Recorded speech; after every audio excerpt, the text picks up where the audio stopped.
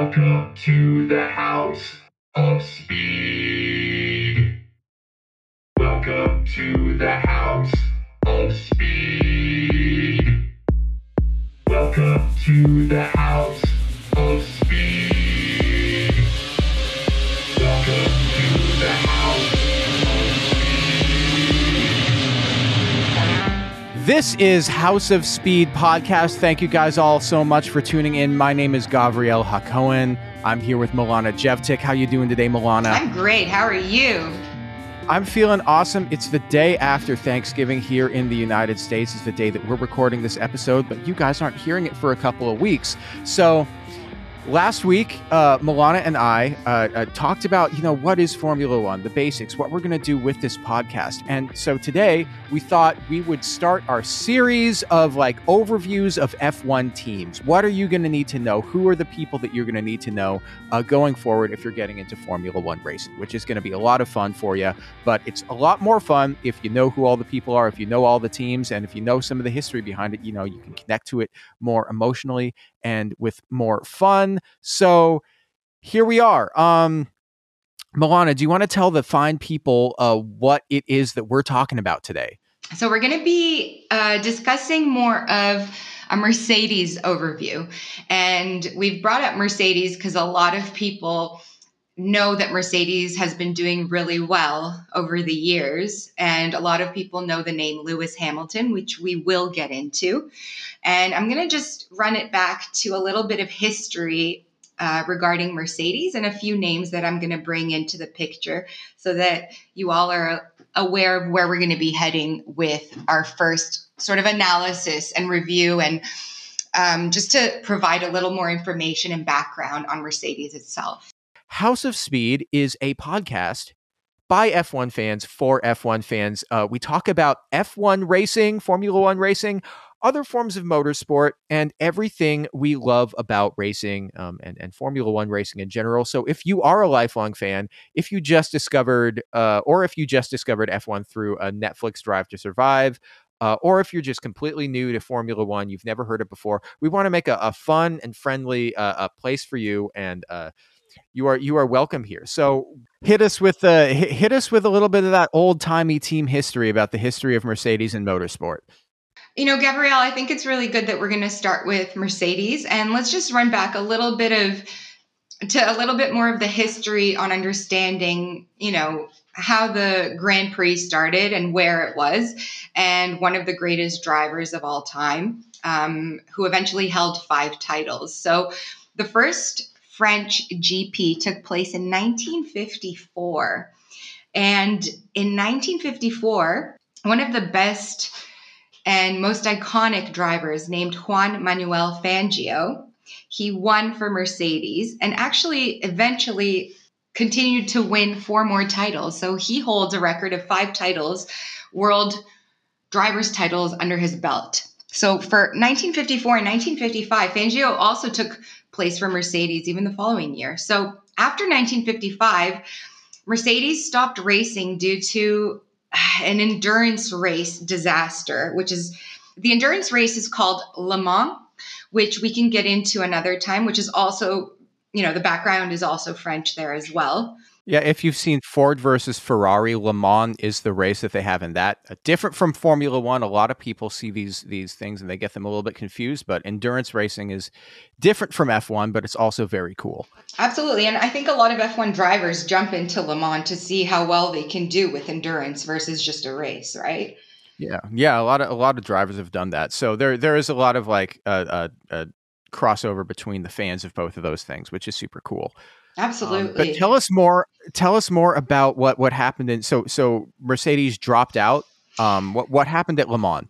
Oh, there was a huge disaster. I don't want to get too deep into it. That's something we can talk about in terms of Le Mans, but there was such a huge crash that it killed over 80 people that were spectators actually watching the race. And ultimately, Mercedes was the one that pulled out from Formula One as a result of this disaster. We can get into it down the road, but there was a big disaster that took place back in the 50s. And then Mercedes returned to F1 in 1994 as an engine manufacturer. So if we can think from 1955 to 1994, they had not been around. And then suddenly in 2010, Mercedes bought out the Braun GP team, and they rebranded themselves as the Mercedes-Benz Group. So, Gabrielle, what was the Braun GP team? If you can just give me a little bit more background on that, please. So, fun thing about being a Formula One fan, and if you're a new fan, this is a confusing thing that you will have to get used to, is that teams change their names all the time. Teams will get a new sponsor and change their name. Teams will get bought by somebody else and change their name. It's not the same sort of thing as where, like, I know the Denver Broncos just got sold recently, but they're going to stay the Denver Broncos.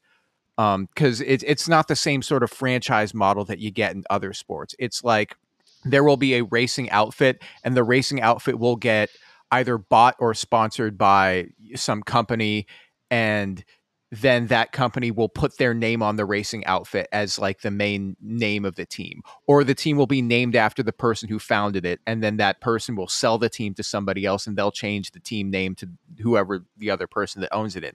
So once getting your head around that is kind of a little bit annoying. So sometimes you look at old teams and you look at the old results for old races, and you'll see, oh, what's that team? I've never heard of that team. They're not racing anymore. What's going on here? So Mercedes, the team that is now called Mercedes, based in, I think, Brackley or in the United Kingdom, in the Midlands in the United Kingdom, they started out life as the Tyrrell F1 team in like the early 70s, late 60s, early 70s.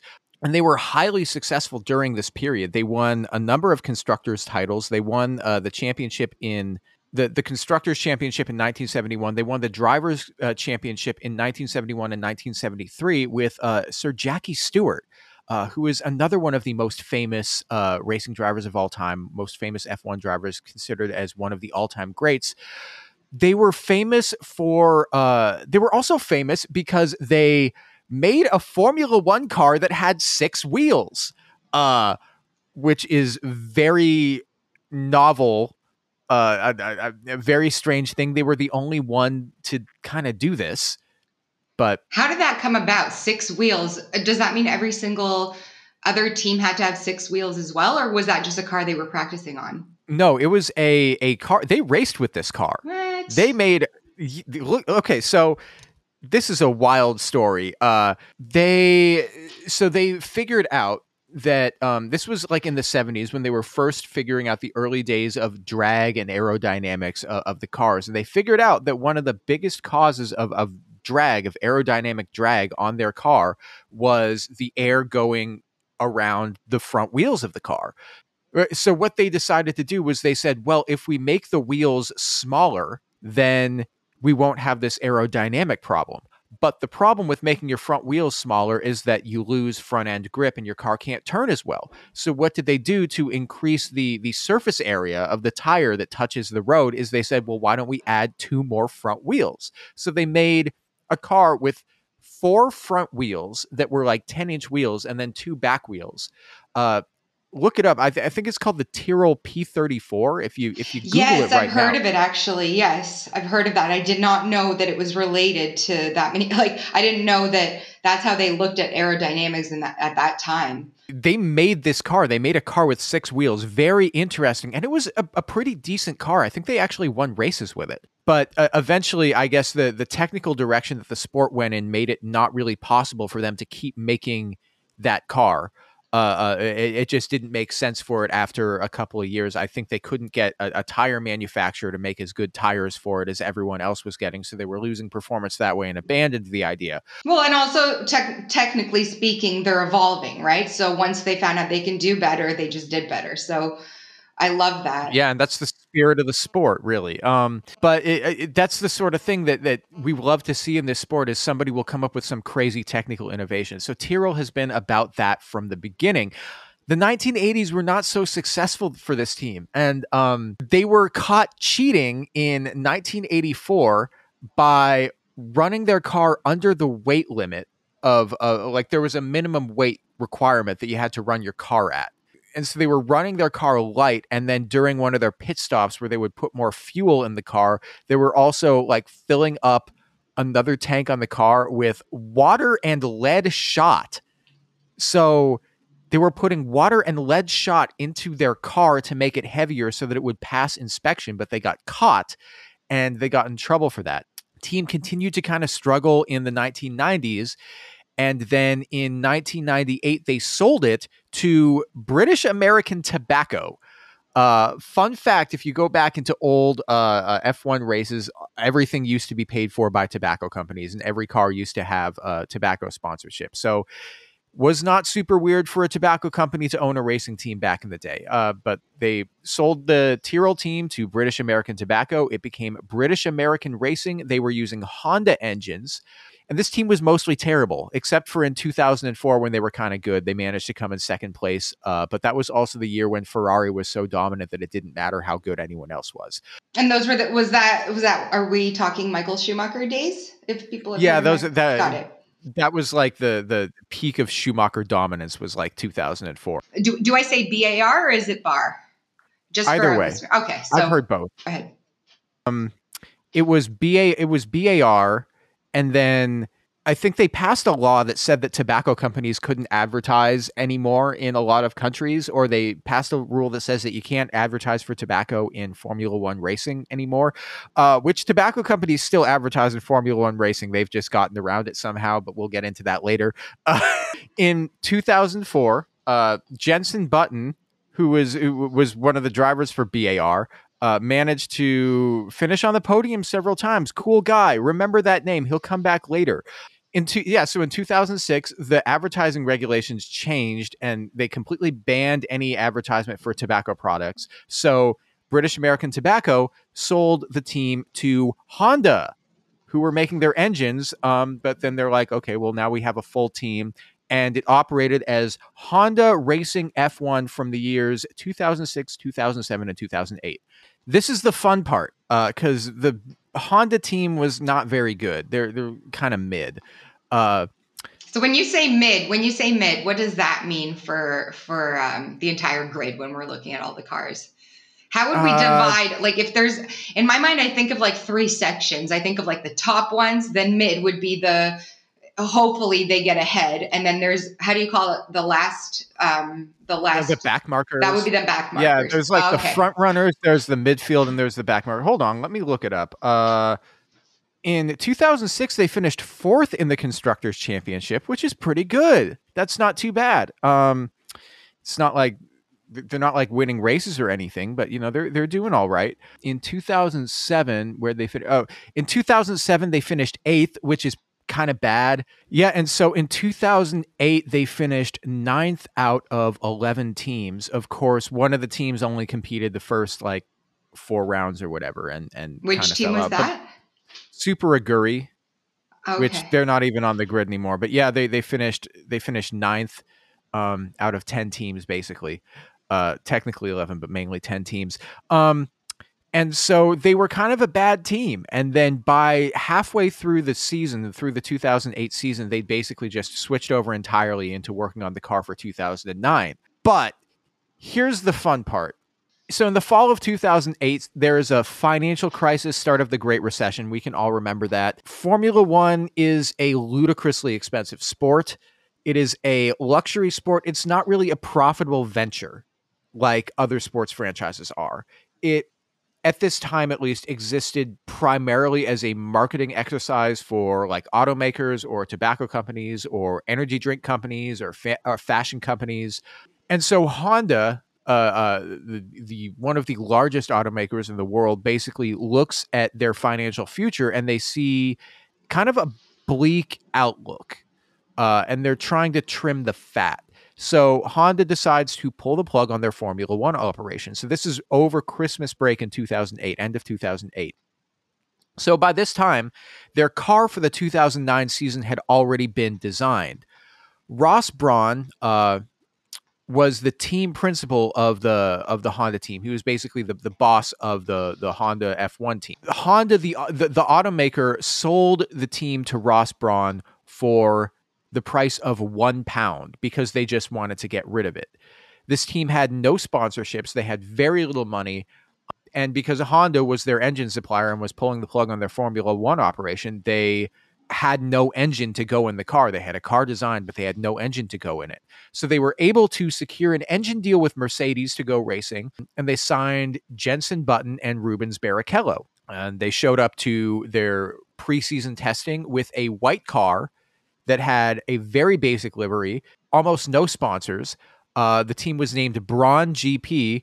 However, the car had been designed to exploit a technical loophole in the aerodynamic rules that made it much faster than any other car. This was actually the source of conflict because many of the other teams claimed that the loophole would have made the car illegal or that they weren't allowed to follow the loophole, but it was eventually reached a settlement that the Honda Brawn car was legal. And it was much, much, much faster than any other car on the grid for at least the first part of the season. And they were able to hold off a late season charge from Red Bull, who had redesigned their car mid-season to exploit the same loophole and win both a constructors championship and a drivers championship. Jenson Button was the driver who won the championship for them. Very cool. Which year is this? 2009. Okay, got it. Yeah, 2000. Yeah. Also, I wanted to just ask you specifically, when you say the word livery, what does that mean specifically to when we're talking about F1? So that's a great question because that's a word that you hear thrown around all the time. Yeah. So the race livery is like just the design of what the car looks like. So if it has Ferrari is always known for running a red livery. It's just like the outward appearance of the car, like how it's painted. So the Ferrari runs a red livery. There are some like classic liveries that you think of. Like there will be a sponsor that will come into the sport and they will, as a condition of their deal with a team, they will say you have to run our liveries. I'm thinking right away the stickers that they put on the cars, just to make it very simple. Like for example, with so McLaren, you just saw Marlboro. So to me, that's a livery, right? So we have the perfect colors. Example. Yeah, we have the colors. It's just like what kind of stickers are they going to put on it, and what are they going to add that looks maybe a little different, or if they get another sponsor, where are they putting that sticker on the car? Basically, it's almost like real estate on the car is what I would call livery. It's like what color? Does that make sense a little? Yeah, I think that's a good way of putting it. One of the famous examples of this is McLaren. Another McLaren example. Last year, I think at the Monaco Grand Prix, they ran a Golf livery, which is a classic sort of livery. It's blue and orange. Mm-hmm. And you'll see that if you go back and look up Golf livery, you'll see that on like classic endurance racing cars, like you'll see that on Porsches, but McLaren ran with that sponsorship and with that livery during the Monaco Grand Prix of 2021, which is super fun. So basically what I'm trying to say here is that the Brawn car showed up to winter testing with no sponsors. It was a white car and it was very basic. And they ended up winning a championship in a car that had very few sponsors on it and very little money. It's really a Cinderella story there. So that's really where the team started to see a lot of success in the more recent years. Yeah, at the end of the season, Ross Brawn sells the team to Mercedes-Benz.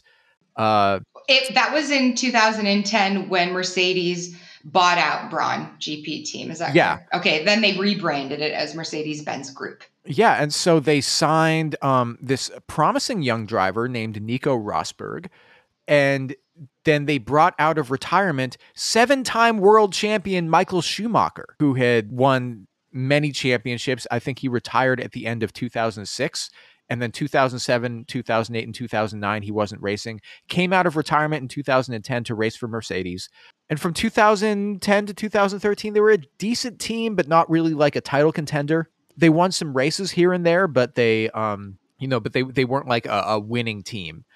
And they had a car that was usually good at qualifying really well, but when it came to running in the race, the team would kind of fall back a bit. and their race pace wasn't as fast as their qualifying pace.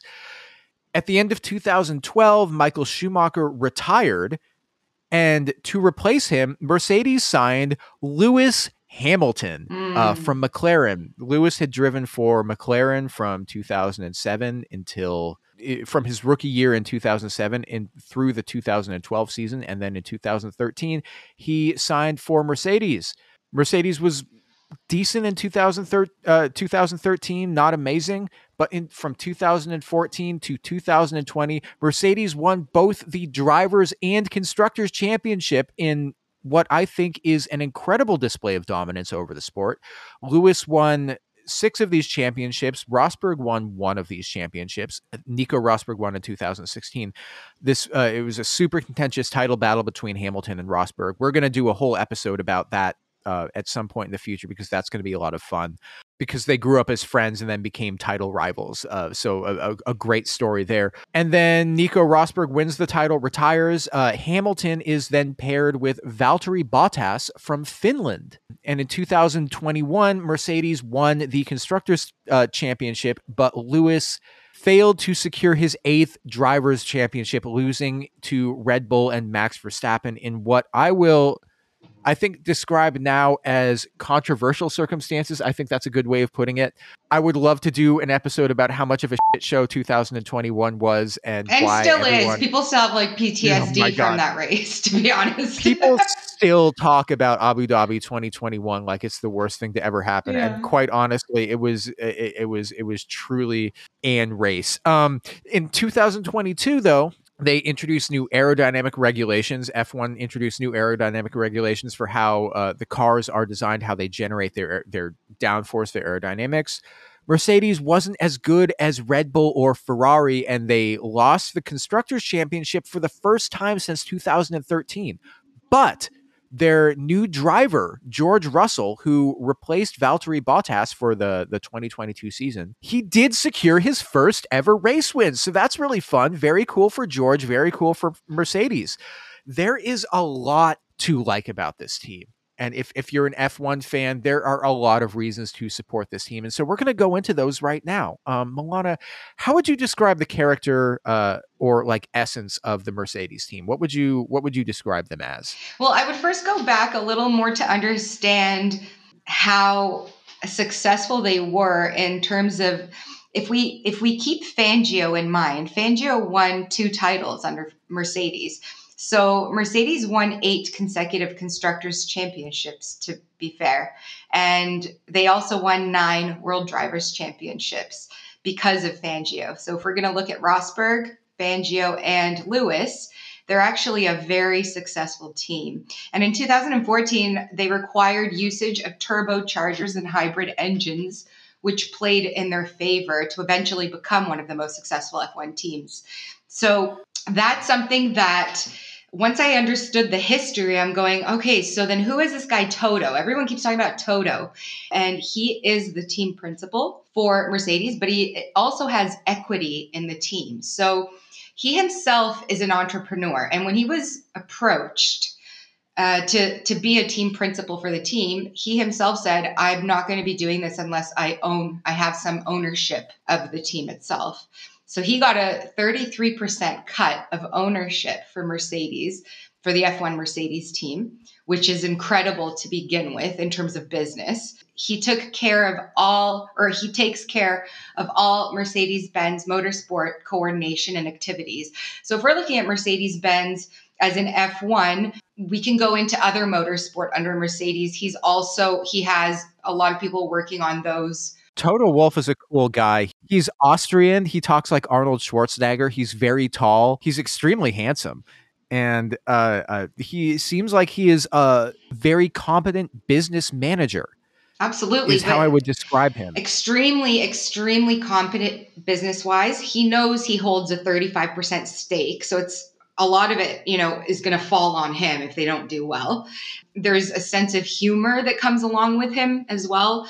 And then the team itself, I feel, has a little bit of a corporate feel to it, but it also has a very leader type of, due to him and his leadership, it goes from leadership that spreads down to every single person on the team with the same mindset moving forward. So there's a essence of a little bit of humor if we're going to be looking at it during present time. If we look at their social media, they get pretty funny with their posts. They're a little more entertaining, but at the same time, they know what they're capable of.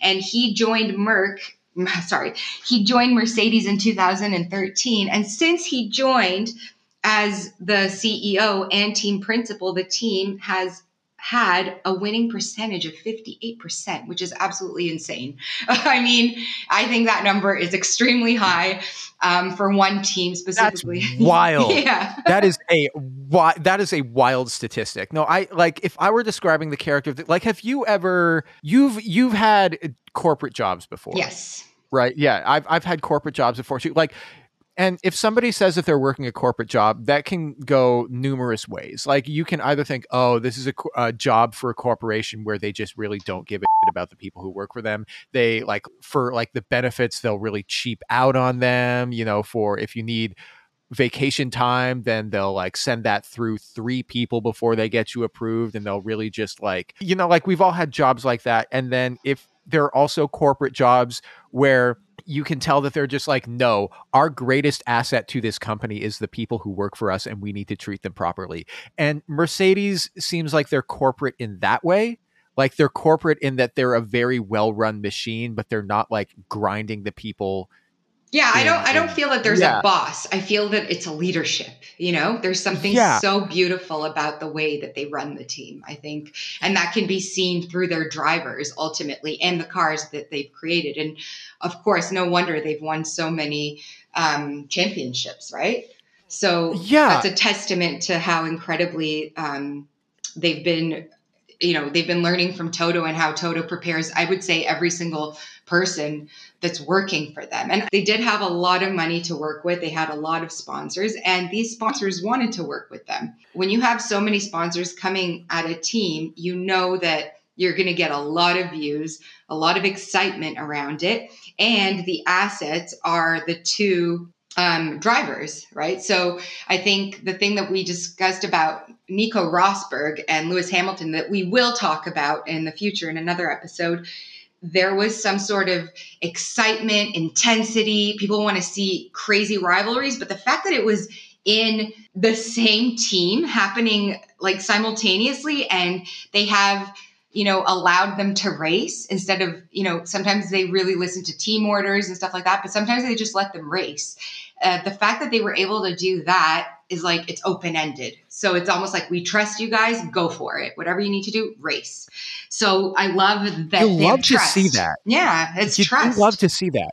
So the drivers and Toto are most captured on camera, usually with reactions from Toto based on whether his team is doing well or not, or the drivers are doing well or not. And a lot of you can see a lot of animation on his face during races. He likes to bang on the table with his fist. He likes to get up and throw his headset on, break it. He gets so involved, and you can see the expressions on his faces. You can read them right away.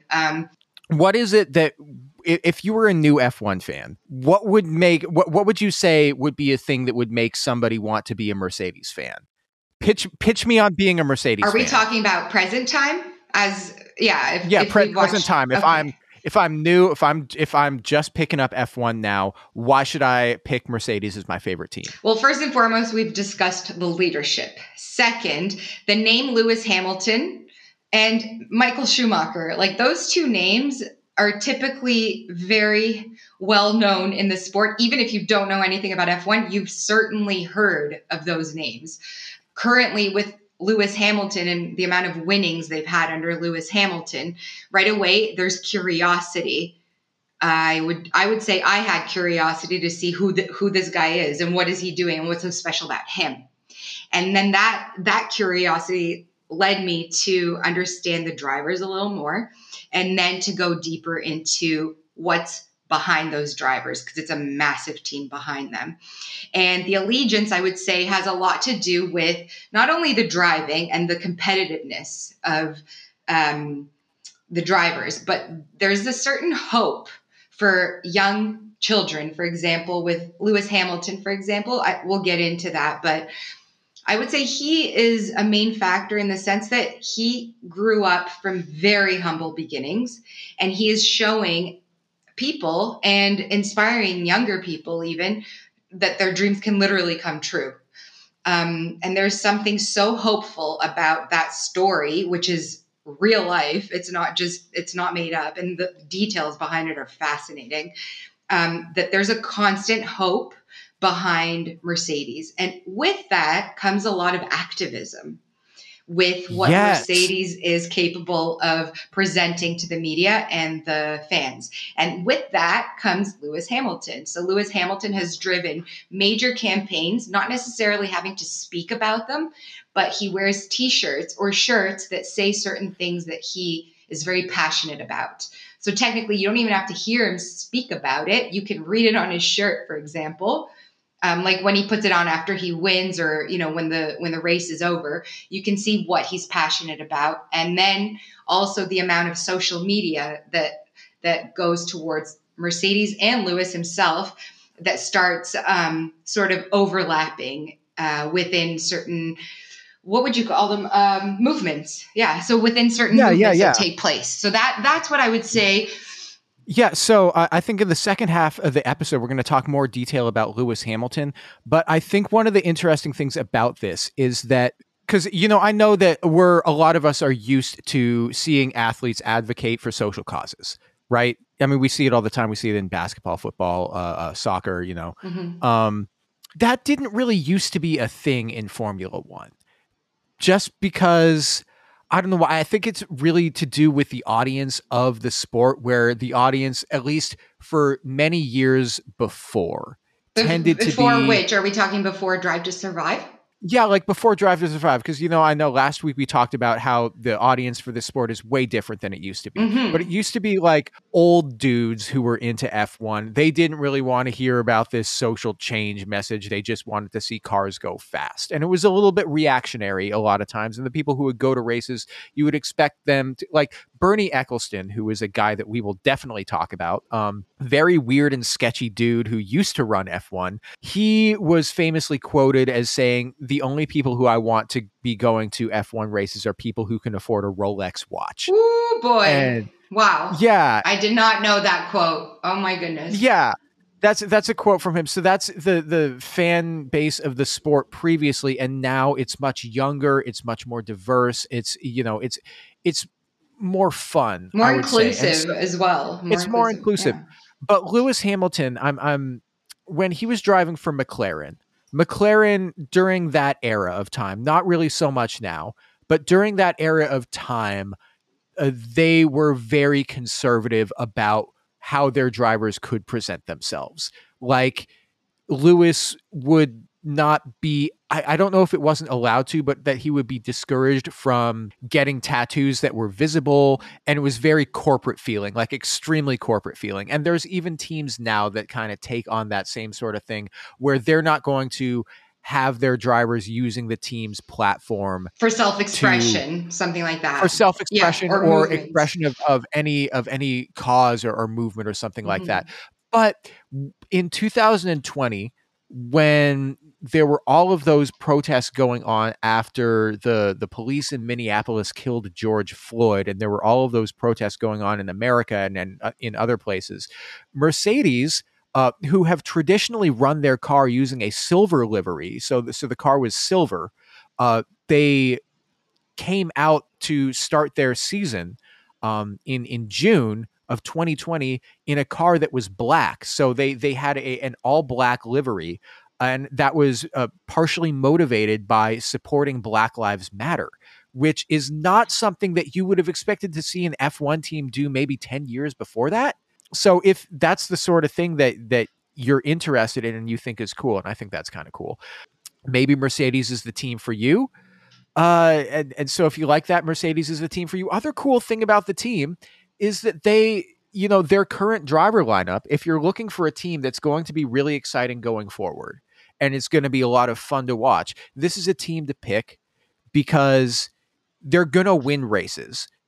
They're a good team. They're a strong team, and they operate on a high level with car design, with strategy, with all of these Leadership. other things. Yeah, with leadership, Leadership team is huge. leadership. Hmm. Yeah, it is huge. And they have a really compelling driver lineup. They have Lewis Hamilton, who is, I think, the most successful driver in Formula One history. And then they have George Russell, who is one of the up and coming talents of Formula One. And he's a guy that in the future, people expect him to be one of the best. Very talented guy. And after we have our break, we're going to go into greater detail about Lewis and about George. I guess, what would you say that there's any drawbacks to picking Mercedes as your favorite team? You think? For me, I would say, get ready for backlash from a lot of Red Bull fans. Yeah. I would say own it as a sport, your passion for the team, but don't get too involved. Like, people have done death threats against the drivers for certain things that have happened, which we'll get into. People have gotten racist. People have gotten abusive online. I can do very, very well without all of that stuff because of the drivers that they have. There's something going on that's really changing as a result of all these movements that are taking place, and the passion behind Lewis Hamilton. I mean, even mentioning just like tattoos, or he has a lot of piercings as well. He's gotten such a strong relationship with Toto that they're almost hand in hand with how they're approaching. Like how you just said, the livery, like the car came out completely black. I mean, stunning. And under the lights. It's a cool looking livery. My goodness. Yeah, under look the at the lights. Mercedes. Yeah. It's a very cool looking F1 car. It's just all black. It's got the teal stripe on it. Yeah. It's just all black with the teal. It was a very cool looking F1 car. What's the what did they call it, Gabrielle? Their team, it was the W11. Yeah, Was it yeah. the W11 or the W12? I think it was the W11. Wait, are we? What's the worst one now? Is this W? The worst one, I think it's the W13. 13. That's such a bad luck number. They're done with that one. Yeah. They don't like that one.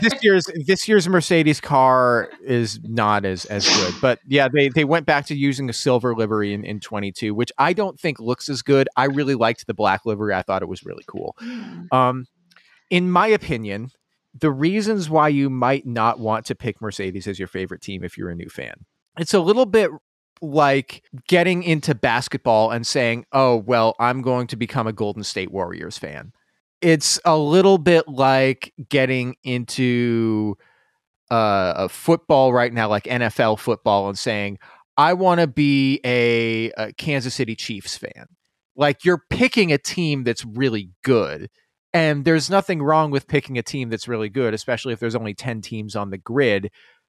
But people are going to be like, really? Are you like, have you been with them through the hard times? Like, or are you just there because you want to see race wins? And that's kind of the biggest drawback for me. It's a bit of an obvious choice, but it's also an obvious choice because it's a good choice. And maybe they think you're just going along with the crowd. And that's where the backlash will come in, right? From like quote unquote experts of Formula One.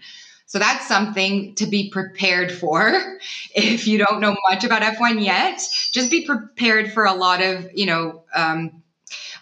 interesting backlash and conversation that happens and dialogue that happens online and even in the media.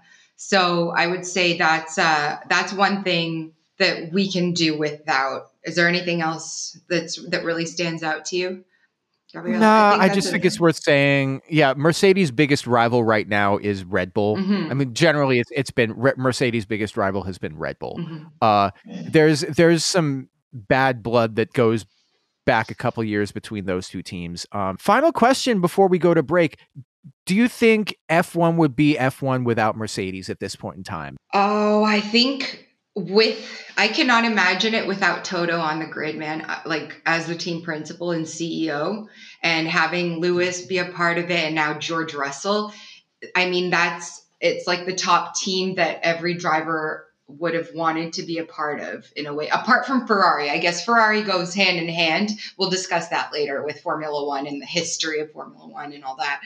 for me, it would be a little tough to see it without Mercedes, because right away in the package of Mercedes are all these wins with Fangio, with Lewis. Like those are the big wins that we have. Even what we discussed as the drivers' championship and constructors' championship. It would be hard to not see such an incredible team on the grid, and for everything that the team stands for. It would be hard for me. But I mean, how do you feel about that? Do you think it has to be on there? Like, it goes back to 1954. Right, but they also weren't on the grid for a number of years. Yes. It's not, for me, it's not to the level of if Ferrari left, but it's also not to the level of, but like right now, Mercedes is one of the marquee teams of this sport. Mm-hmm. It's like losing Mercedes. As we speak. Yeah. Losing Mercedes would be a major, major, major blow, because they're not just, one of the best teams. They're also an engine supplier to not just themselves, but 3 other teams on the F1 grid. 3 other teams use Mercedes engines in their cars. And they've just been so successful recently that seeing them go would be a massive shock. I think would be it would be definitely to the detriment of the sport itself. That's not a risk of happening. So that's not a risk of happening right now. No, I wouldn't say that's a risk of happening. But just like there's always controversy around this sport, but it's Mercedes is they're too successful. They're too ingrained with how this sport is. So why don't we go take a pit stop? And then we will come back and we will talk about Mercedes' 2 drivers, Lewis Hamilton and George Russell. And we've got some hardcore fans of both of those drivers to come and talk to us about why they love their favorite drivers so much. So that's going to be really exciting. I'm really excited to do that. And we'll be back in just a couple of minutes. Yes, sir.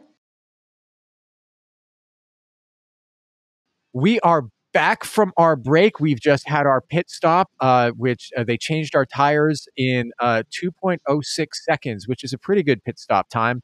We'll get into that later at some point. But we are here to talk about the Mercedes drivers, the 2 guys right now. If you were to become a fan of Mercedes, these are the guys that you'd be supporting. There's 2 of them, Lewis Hamilton and George Russell. They're both from Great Britain. They both race under the Union Jack. So if they win a race, then you will hear "God Save the King." Milana, do you want to introduce Lewis, or do you want me to? Let's have you do a little bit more on Lewis Hamilton, and I'll jump into it with Russell a little more. Okay, well that's cool. Lewis Hamilton, he's so much bigger than the sport of Formula One racing, and really, I think the reason why we decided to do Mercedes as our first team introduction episode is because Lewis Hamilton drives for Mercedes, and that's the one that people know. Because what can you say about Lewis Hamilton that hasn't already been said about Serena Williams or LeBron James or Tom Brady? He's many people in Formula One consider Lewis Hamilton to be the greatest racing driver of all time. And there is definitely a compelling argument to be made in favor of that. He has the most race wins of any driver ever. He has the most pole positions of any driver ever. He has the most laps led of any driver ever. He's tied for most drivers' championships ever with Michael Schumacher. Statistically speaking, Lewis Hamilton is the most successful Formula One driver of all time. And he just turned 37. So so his 20s and 30s, he's had a ball. He's really a fantastic driver. He is so talented. He's just a natural talent. So he's from Stevenage, UK.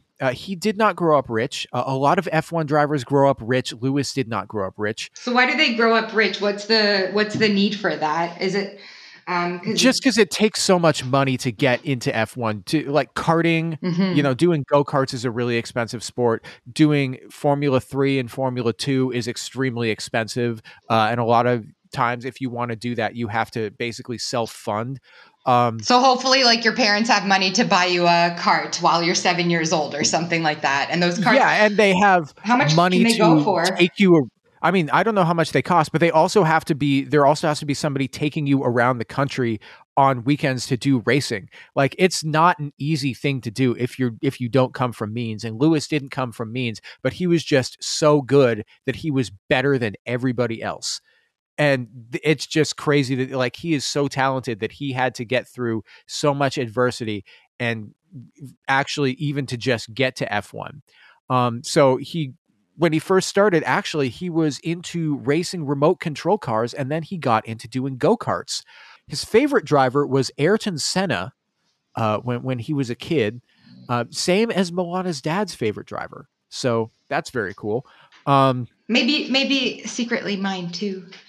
Yeah, maybe secretly yours. Okay, we'll talk about that. We'll talk about that.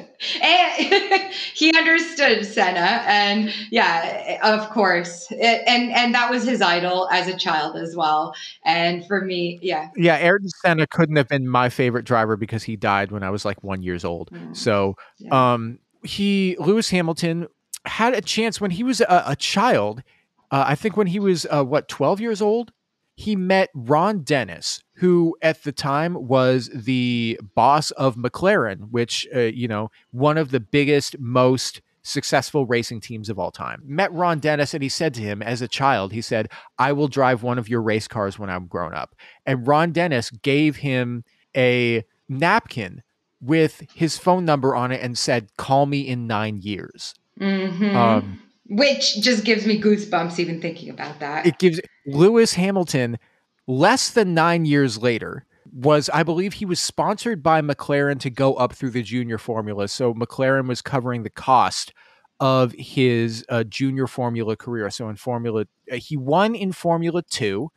And then in 2007, when he was 22 years old, he made his debut in Formula 1 for McLaren, driving for Ron Dennis at McLaren. Yes. It's a fairy tale story.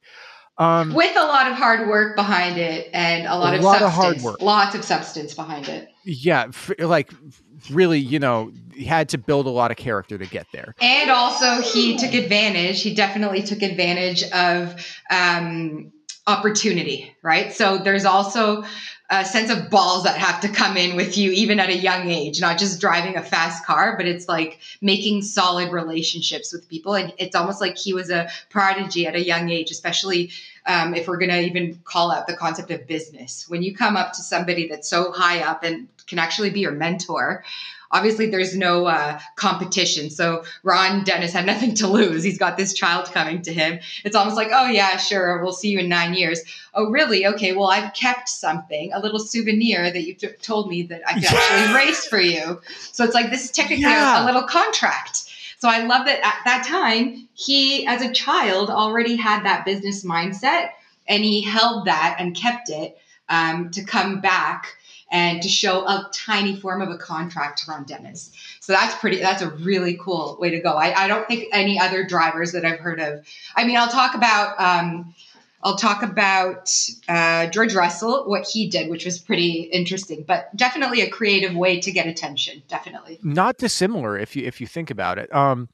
But also I think that it's to do with, if you don't have a ton of opportunities growing up, then when you get an opportunity, you just have to go for it. And Lewis did it.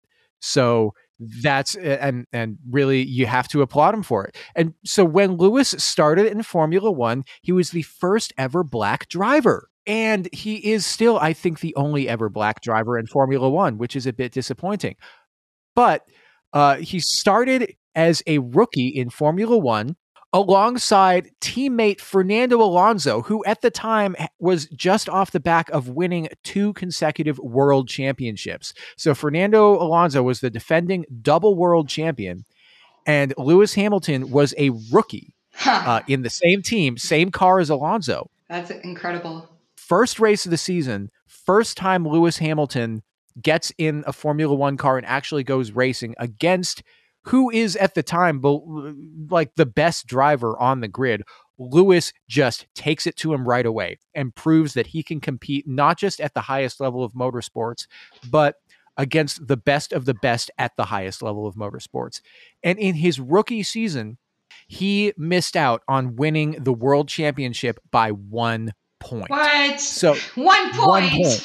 Oh 1 my point. goodness. So if in one race he had finished one position higher, he would have been a world champion his rookie year. Oh my goodness. It's a truly insane story. And there was also all sorts of weird stuff going on with McLaren that year with what's known as the Spygate scandal, which we'll talk about at some other point. So he came back the next year, 2008, because of the fallout that happened within the team during the 2007 season. Fernando Alonso was no longer driving alongside Lewis Hamilton. Different teammate, I think it was Heikki Kovalainen from Finland, who was fine. He was fine. yeah. I mean, he's a Formula One driver. Didn't really do anything of note that we really need to talk about. But Lewis Hamilton won in 2008, won the world championship in his second year in Formula One with McLaren. He was one of the youngest ever was he the youngest world championship ever at the time? Or he was one of the youngest. I think he was 23 but to be Alonso and to see this little rookie coming in and kicking ass, I think is a pretty interesting way to make an ego humble, hopefully somehow. Yeah. So, I mean, that's just it. The way that I kind of judge whether or not somebody is a top tier Formula One driver is if you give them the opportunity, like if you put them in a competitive car, because not all cars are created equal. If you put them in a car that's capable of winning races without some weird circumstances going on, like it being a wacky race or like being crashes or something like that. If you put them in a car that is capable on merit of winning a race and they immediately start showing that they can try to compete for a race win or being close to trying to fight for the win, that's how, I generally judge somebody as being one of the best of the best. And as soon as Lewis Hamilton got in F1, he was in a car that could win races and he started winning. So that's how you know if somebody's really got it. Yeah, and to not be intimidated. You know what I mean? Like you're sitting next to this, world class champion and to not be intimidated and to sit down and, you're the rookie and then it's like all eyes are on you, right? Because we know what he's done, what Alonso had done earlier. So I think that's just, I think it's super exciting. That's the excitement I love. I love almost, looking into the underdog. So I would say as a rookie, that's almost like an underdog, even to his teammate, right? And to see what he could do in like against him or with him or however they wanted to proceed. So from 2009 to 9, 10, 11, and 12, McLaren kind of struggled. I think there were some seasons where they were actually strongly competing, but they didn't have the best car any of those seasons. But Lewis still managed to win at least one race every single season of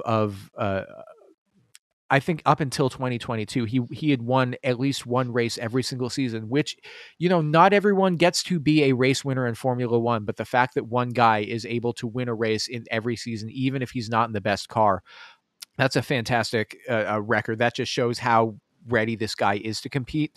At the end of 2012, he was recruited to move from McLaren to Mercedes by the great Niki Lauda, who was one of the team leaders of Mercedes at the time. He has since died. I think he died in 2019. But Niki Lauda is one of the most legendary drivers in Formula One history. If you've ever seen the movie Rush, it's a fantastic movie made by Ron Howard. He was one of the drivers from that film. But Lauda was a part owner of the Mercedes team. Lauda was able to persuade Hamilton to make the move from McLaren to Mercedes. And this was deemed by the media at the time as a very bizarre decision because everybody, in and around F1 knew that McLaren is a historically great team. They were seen as a much stronger competitor than Mercedes. But this turned out to be a defining move for Lewis Hamilton's career because in 2014, Mercedes began, as we discussed earlier, their period of dominance, and Lewis was able to win 6 more championships. So he won in 2014, 2015, 2017, 2018, 2019, and 2020. A fantastic display of dominance that just punishing, just relentless. And during this time, he gained a reputation as being a relentless competitor, somebody who performs at an incredible level with incredible consistency. Rarely has a bad race. And when he does, it's like, oh, Hamilton didn't do well today. That's weird. That's kind of it's a shock. It becomes a shock. Yeah, it is shocking. And then it goes all over media, social media. Like it's such a shock. Like if Hamilton has a bad race, people are just like, what is going on with Lewis Hamilton? This never happens. Like, it's like, do we blame it on the car? Do we blame it on something? They have to look for something to sort of back up why he lost. Yeah. I mean, he's kind of OP. He's kind of OP. Like he's good at everything. Yeah.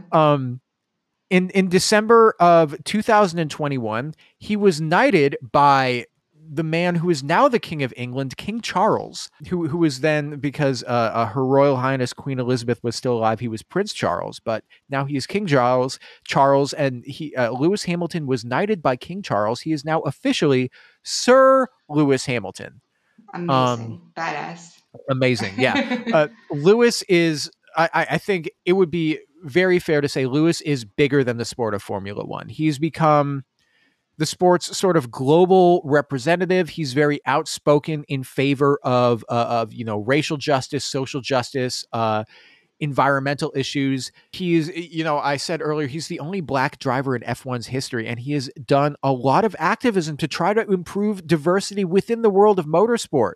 Very cool. And he was also with the knee, putting the knee down, right, before every race.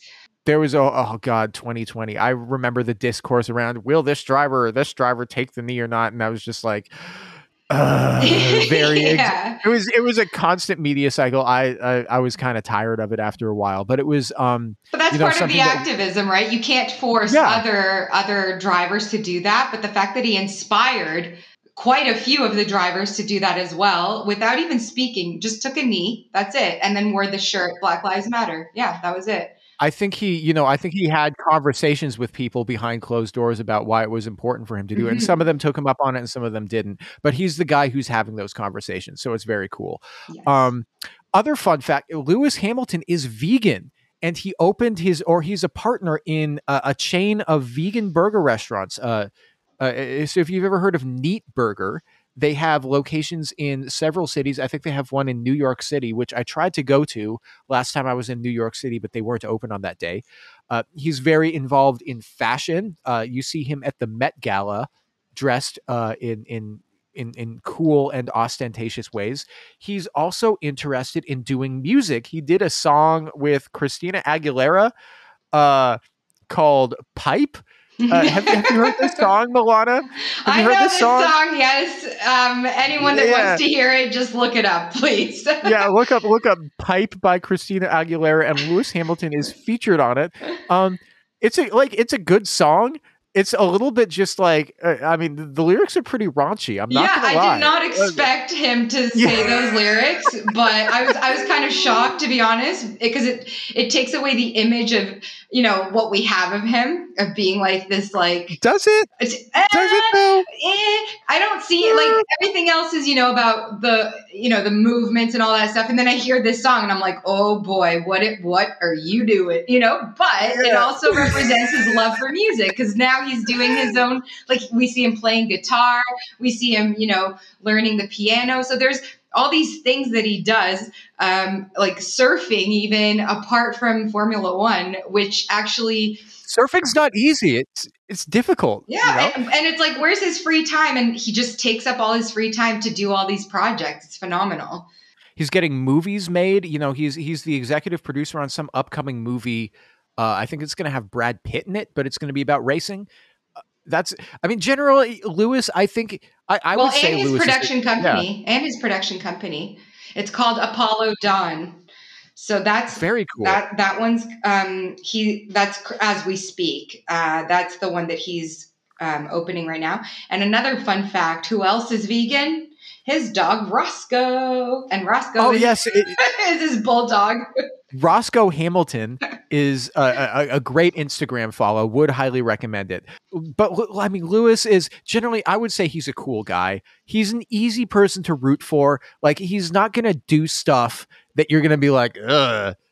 like he's not going to do stuff where you're just like, I have to kind of ignore that he did this thing or said this thing in an interview if I want to keep rooting for this. Like he's not going to do that to you. Like I feel like he goes as far as he can to push the envelope, and he knows where the boundaries are for the awareness of everyone that's listening to him, Like he knows how far he can get to it, and then maybe pushes it just a little more to see the reaction of everyone else. And then he just keeps slowly doing that a little bit more. And that's where that activism kicks in. So he's really brilliant at doing all that as well. Yeah. And I mean, personally, like, and this is just me speaking, I don't know if you feel the same way, but as much as I love racing, if I were hypothetically at a dinner party, I were invited to a dinner party, and Lewis Hamilton were also invited to the dinner party, and he was sitting across from me, I don't think that I would ask him about racing at all. Mm-hmm. I would probably talk to him about literally any of the other things that he was doing in his life, because those are also all very interesting.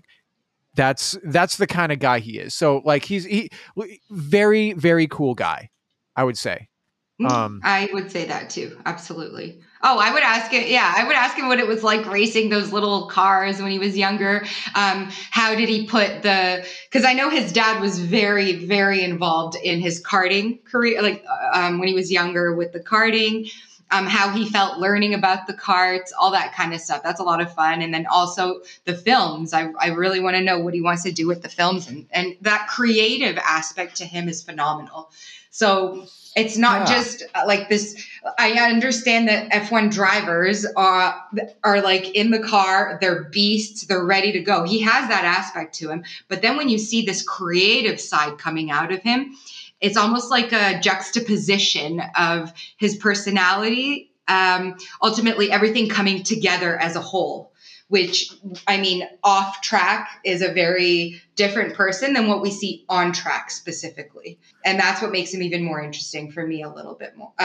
If I were to say, I think I would side with you. I think you and I would be sitting there being like, all right, so Lewis, tell me about the music. Yeah. Tell us if you wrote the lyrics in the Christina Aguilera song. I want to know. Man, if you did, I mean, the lyrics are a little bit freaky, man. They're anything that says Nana. I mean, yeah. Just like, yeah. Oh man. So like, I mean, because one of the things I guess it's good to talk about now is that there's some F1 drivers who you get the impression that as soon as they were old enough to, and this is generally more true with the ones that grew up rich, you'll get the impression that as soon as they were old enough for a kart, their parents were like, okay, you're going in a go-kart and you're going to do racing, and that's just how you're going to grow up. Like almost like they were rich people raising their kids in a lab to be a professional athlete, like to be a professional F1 driver. And then if you try to talk to them about anything that isn't F1, they're just like, I don't know about that. All I know is racing. All my life has ever been is racing. Almost robotic. Yeah. And Lewis isn't like that. Mm-hmm. What would you say some of the downsides of, because I wouldn't say that I'm like full on Hamilton, like I'm not full on Team LH, which is what Lewis Hamilton's fans are. But I really like Lewis Hamilton. I think he's a good ambassador for the sport. He's one of my favorite drivers. What would you say some of the downsides of being a Lewis Hamilton fan are? What do you think about that? So, let's say, okay, I have to put him hand in hand with Mercedes, to be honest, if we're talking about the last few years. Sure. This goes back to the same concept of something that I can do without, which again is which I discussed is a lot of very passionate fans that go up against other fans of F1 and create huge fights with one another online. Like that's a diplomatic way of putting it. That's the nicest way. I mean, It turns into almost like a personal war online with Lewis Hamilton fans, and they will back him for anything, even if literally anything, even if certain statistics are not in his favor, or they'll come up with a reason as to why they are in his favor. Every movement that he's been a part of, if people are passionate about it, right away they merge it with Hamilton. again, it's like be prepared for a lot of crazy stuff coming your way if you want to make it very well known to everyone that Lewis is your favorite. And when I'm talking about social media, if I'm talking about personally, when I talk to my friends, I just explain the main, he's incredible. He's the best driver that we've seen so far with how many titles he has. I'm hoping that I can get to see him win an 8th world title. I know he's at the same as Schumacher, which is 7. I want to see that. That's the part I want to see, And then I tell them about the off-track stuff. Once certain races end or qualifying sessions happen, you never know where it's going to go in the media. And that's that part where I'm just like, oh, I do not like looking at online abuse. That's all. So again, be prepared to read a lot of crazy tweets, a lot of crazy Instagram posts, TikTok, all that stuff. But this is a sport where people make mistakes. It's very high stakes. And so say you have it in your head that Lewis Hamilton is a clean racing driver, in that he doesn't drive in a manner that is dangerous to other drivers on the track. He's not going to put somebody in the position where they could potentially get into a crash with him on purpose and then play the gamesmanship sort of thing where they have to decide whether or not they want to have the crash.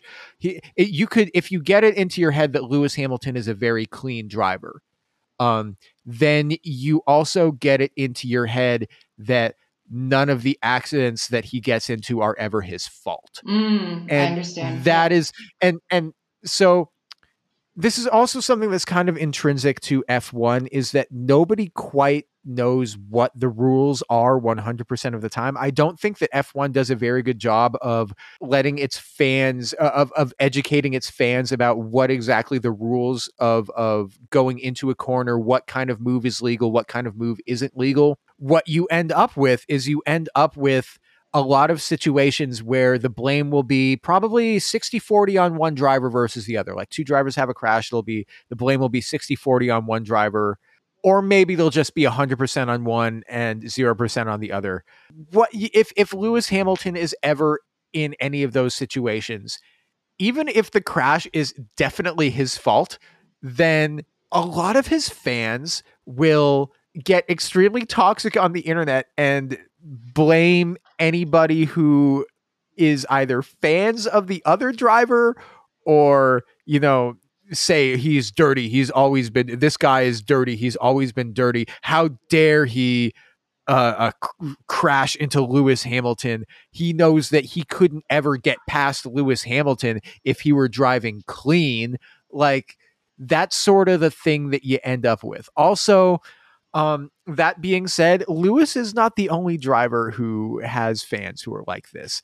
And one of the other drivers on the grid, Max Verstappen, also has a lot of fans who are like this. And fun fact, Max Verstappen and Lewis Hamilton are often racing against each other, and they often crash into each other. So as a result of this, Lewis fans and Max fans are very often at each other's throats about who is truly to blame for whatever incident they get themselves into.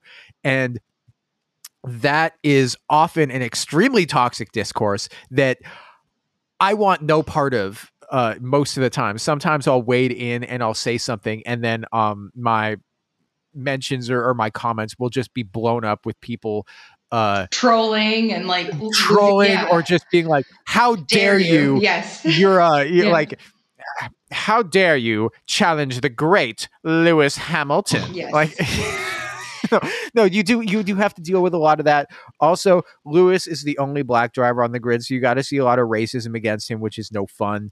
I wouldn't say that's a reason not to be a fan of the guy, but keep that in mind that you will see that stuff going forward. Nelson PK, what's up?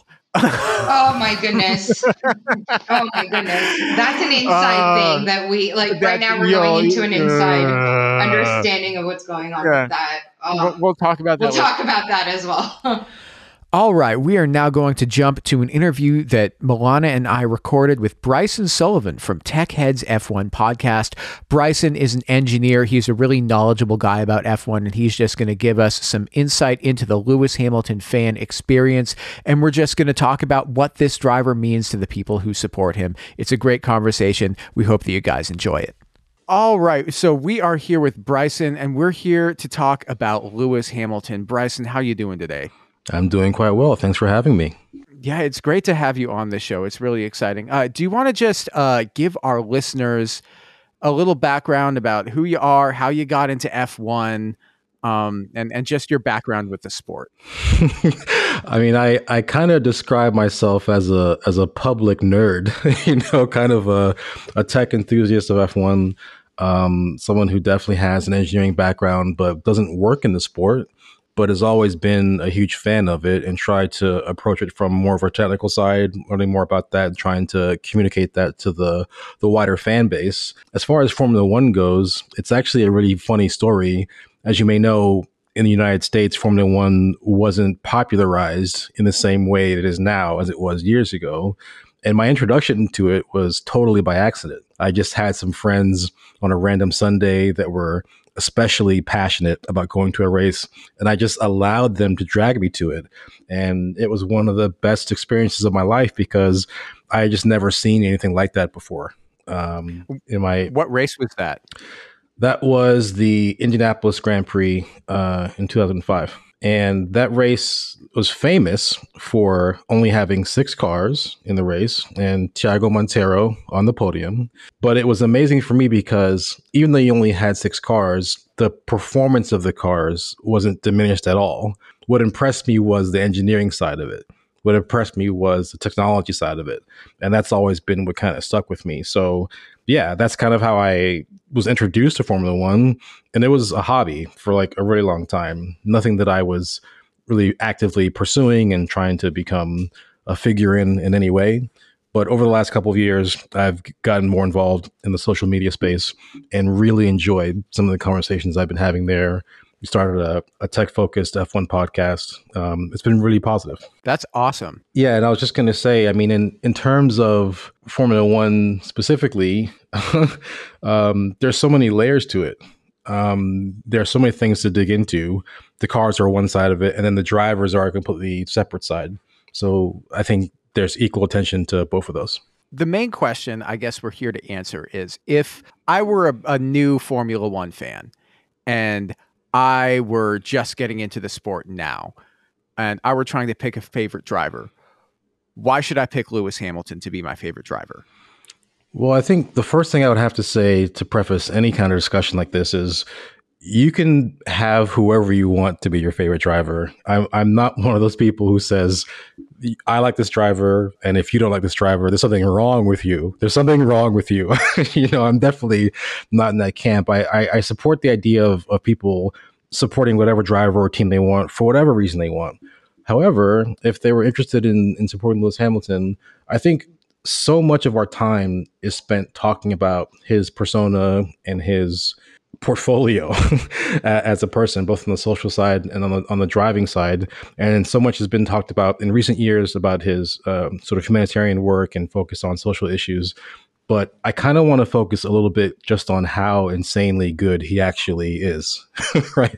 The thing that strikes me the most about Lewis is he's gotten so good over time. But when he actually joined the sport for the first time in 2007, he arrived on the scene as one of the most complete racing drivers we had ever really seen. And it was so shocking. For those who are following Formula One right now, maybe they're fans of Max Verstappen, defending world champion. Imagine that you had a brand new rookie coming into the sport, say Oscar Piastri or Logan Sargent. And imagine he was going into Red Bull. And imagine that driver competing with and beating the defending champion in their rookie year, right? I mean, in the same car, right? That is actually the level that Lewis Hamilton entered the sport in. And he was going up against none other than Fernando Alonso, who was not just a defending champion, but is known as one of the best drivers in the grid in general. But what made Lewis special was, we can talk about his heritage and his background as the only black driver for Formula One. But just to focus a little bit more on his abilities, he was a qualifying genius. His race pace was incredible. He was able to keep his head on a swivel and learn strategies, make quick calculations based on where other cars were, when to pit, when to not, when to change for dry tires or wet tires. He just did everything so well right out of the box. And then the question was, how actually good could he get? And his relationship with McLaren was quite interesting. But the thing I really want to emphasize is just his consistency, his skill, and his ability to make tough decisions under pressure, which is kind of what I appreciated about him. As I mentioned a second ago, he is the first black Formula One driver to actually race. Willie T. Ribbs did test a Brabham, I want to say, earlier on before. But Lewis I think it was Brabham. Yeah. I mean, I know Bernie Ecclestone set it up. Lewis was special as well because obviously he faced a lot of the same difficulties that Willie did, more so like in the UK than in the US. But when he joined the sport, it was kind of a revelation, right? I mean, I would argue that Lewis Hamilton was in many ways the Jackie Robinson of motorsports. For those who know, Jackie Robinson was the first African-American to play in Major League Baseball. And many of the same difficulties that Jackie went through, I would argue Lewis went through when he joined Formula One. So there's much more to get into there, but the on-track part of Lewis is the thing that I am most drawn to him by. But he's a prolific figure outside of motorsport. He's active in fashion and business and music and cinema and all these things. He has a very large profile, but instead of that seeming to detract from his on-track performances, he seems to need it. He seems to need it to be able to relax in between races, and it's suited him really well so far. I love that you point out relaxed in between races, and yet he's still busy, But I guess that's the creative side of him that's popping out in comparison to this type of almost like a form of a strategist that you sort of brought up when he's driving in the car and making certain calls. And is there any sort of driving style that stands out about him in comparison to other drivers, you would say? Early on in Lewis's career, he did tend to be a little bit harsh on tires. He would tend to chew them up a little bit during the race, but that same aggression would allow him to fire the tires up very quickly in qualifying and make sure he gets the tires in the right temperature window to be able to qualify at a good position. It's a strange thing. All great champions start with a good baseline. They have an incredible amount of raw talent and skill, but to become legends, so to speak, to become true champions of the sport, a champion's champion, they have to get even better. They have to learn how to do more. And so even though there are things that Lewis has been good at, indefinitely, overtaking and raw race pace and these other things, tire management and strategy and some of these intangible things, working with engineers, these are things that Lewis has gotten better at over time. And I just want to give him credit for doing that. One of the things I was thinking about is that all of the things that Lewis, I think early in his career was things that people saw as kind of like weaknesses for him. Like you were saying with the tire, being hard on tires, or he was also earlier in his career was seen as kind of a hothead, although I don't know how much that was actually true. It might've just been some racism going on with the British tabloids, how they can be. And also, people were saying, oh, he's too distracted with outside things outside of the sport. Now, all of those things are things that are kind of strengths of his. When you think about Lewis, he's one of the best at preserving his tires. It seems like the things that he's doing outside of the sport are really things that help him be more, focused when he actually comes to the sport and clear his head. And, his mentality is, I think, probably unrivaled as far as a guy who's just focused and able to get to it. Yeah, I think what I would say is every person is different. Every person is unique. There's no reason to assume that what works well for Lewis would work well for Nico Rosberg or for Kimi Räikkönen, but to pick some other examples. Lewis just is his own way. And I think it just took a little bit of time for the people around him, especially in the McLaren days, and not just any McLaren, I mean, the Ron Dennis McLaren. It took time for people to recognize who he really was and to realize that they weren't actually sacrificing anything by allowing him to get out of the mold that they may have made for him. I mean, we know how Lewis was in McLaren, but you could see a visual progression year on year, how he kind of became more his own person at Mercedes. And I think that was a big part of him feeling comfortable and performing at his best level. Yeah, I think that's really well put. Yeah, I agree. And when he's performing at that type of level, and then looking back on when he just started. So Bryson, what was it about him that caught your eye for the first time? Like, was it that he beat Alonso at the beginning, or when he got into Formula One, or is there something else that drew you in apart from that? You know, I am an African American man, and it was special to me to see him for the first time there doing what he loves, racing someone that kind of looked like me. It was kind of a cool thing. It was a new thing to see, because, you know, I think occasionally we had one or two, you know, black mechanics in the garage. There's a guy that used to work at McLaren for several years. I could recognize, like, oh, I know that guy, but never a driver. And so that was certainly one of the factors involved in what sort of drew me towards him. But what I would say is that even if I knew nothing about it, even if he was totally covered by the mask at all times, like the Stig, you know, from Top Gear, even if that was the driver that he was, I still would have gravitated towards him because of his self-confidence and his ability. I can't tell you how easy it would be for a two-time defending world champion to be breathing down your neck, wanting to actually be able to beat you. And not only do you have the raw pace to be able to actually keep up with that driver, but when they're putting you under pressure, when you're off the racing line trying to defend and you have to hit the brakes, the ability to not lock up, to not go wide, and fold under that pressure is something that really brought out the best in Lewis, and everyone sort of saw it right away.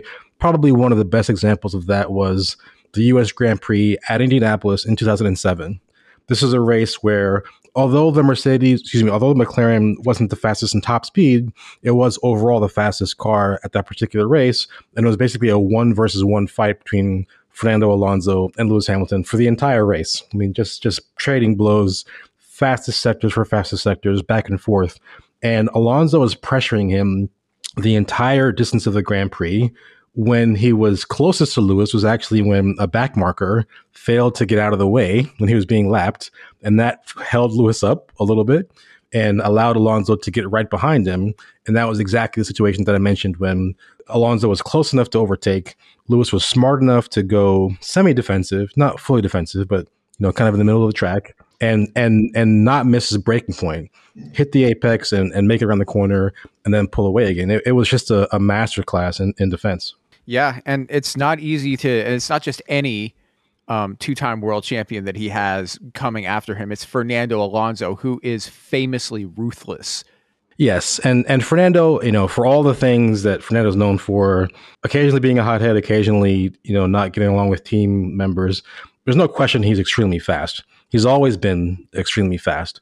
And that's the one thing that you always have to watch out for when you're going, you know, toe to toe with him, is that he does have the race pace and he does have the overtaking skills as well. I mean, the fact that he didn't get intimidated by Fernando in his rookie year coming into the sport, that's pretty incredible.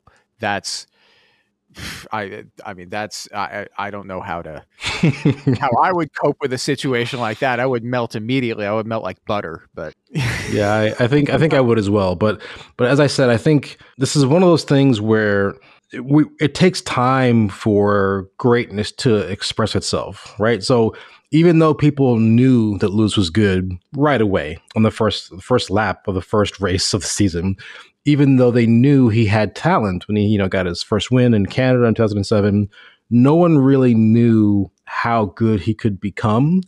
And it wasn't really clear how many levels he had to unlock until he really started getting into the second phase of his career, I would say, at Mercedes.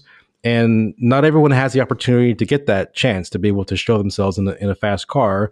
But at the same time, the people in the team, especially the engineers in the team, know who's fast. Okay. They know which drivers are the best drivers that have the best opportunity to maximize the pace of their car. And it's not an accident that when Michael Schumacher retired for the, you know, second time, in 2012, it's no accident that the person that Mercedes was going after was Lewis Hamilton. And it's because they recognized right away that he could be a great fit for that team. And it turned out to be one of the most successful, if not the most successful pairings in Formula One history. It was also really good to see Lewis get away from a more buttoned down atmosphere, right, into somewhere that he had more freedom to express himself. And that was really nice to see.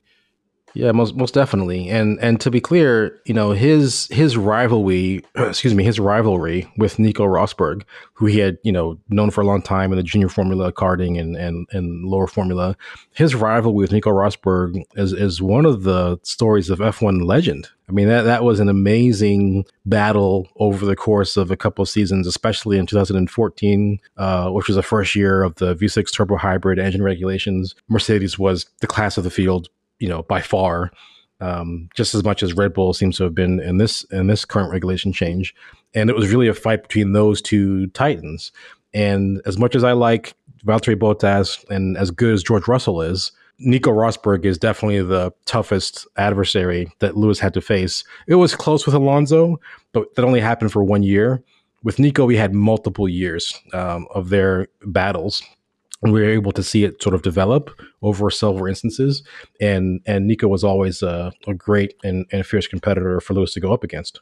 Yeah, and I remember Nico Rosberg speaking after he'd won that championship, just the mental toll that it takes on a driver to really go into a title fight. But Lewis has been in the title fight how many times? Like 10 times? That can't be right. It has to be. It's funny because I was looking back in previous seasons, and you could ask yourself, well, how many title fights has he actually been in? And I would say, if he had a chance of winning the title in the final race, then he should be in it, right? So that's like even 2010, 2012. These are years when things could have happened.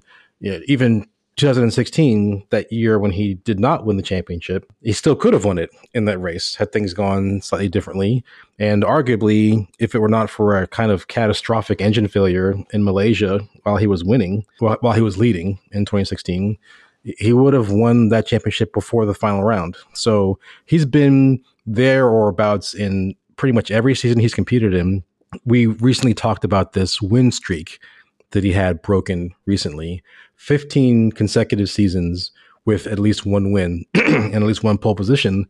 Those are numbers that are almost hard to believe. That's almost like video game numbers, right? When you think of how difficult Formula One is as a sport and how non-deterministic it is, right? There's so much chance in it. People retire, people can crash into you. There's so many things that can happen to ruin that streak. And yet he was able to keep it going for more than a decade. It was just incredibly impressive.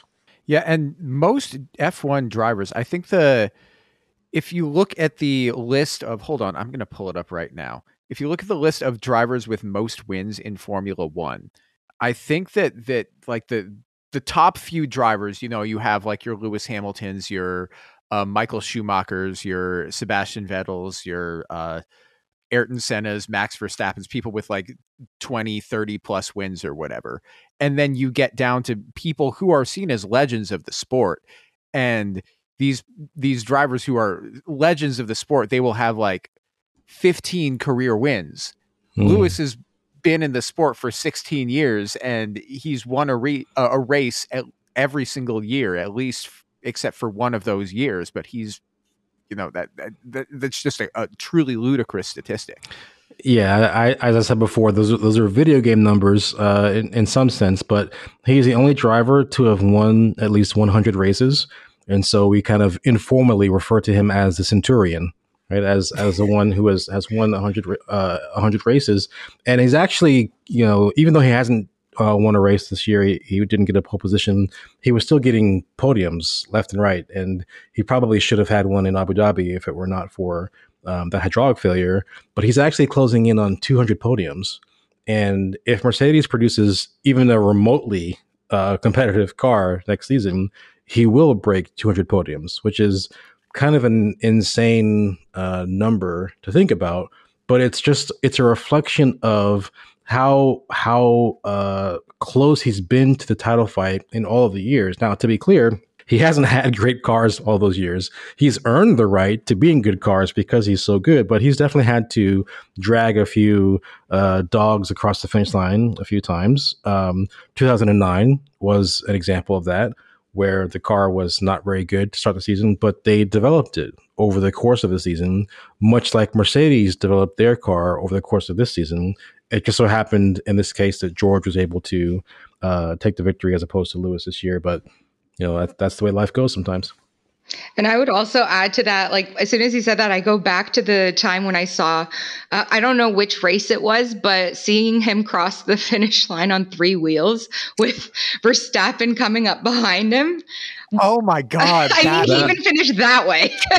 that was the 2020 British Grand Prix. Oh my goodness. And what's amazing about that is it's not like that was an isolated incident, because other people had tire failures as well.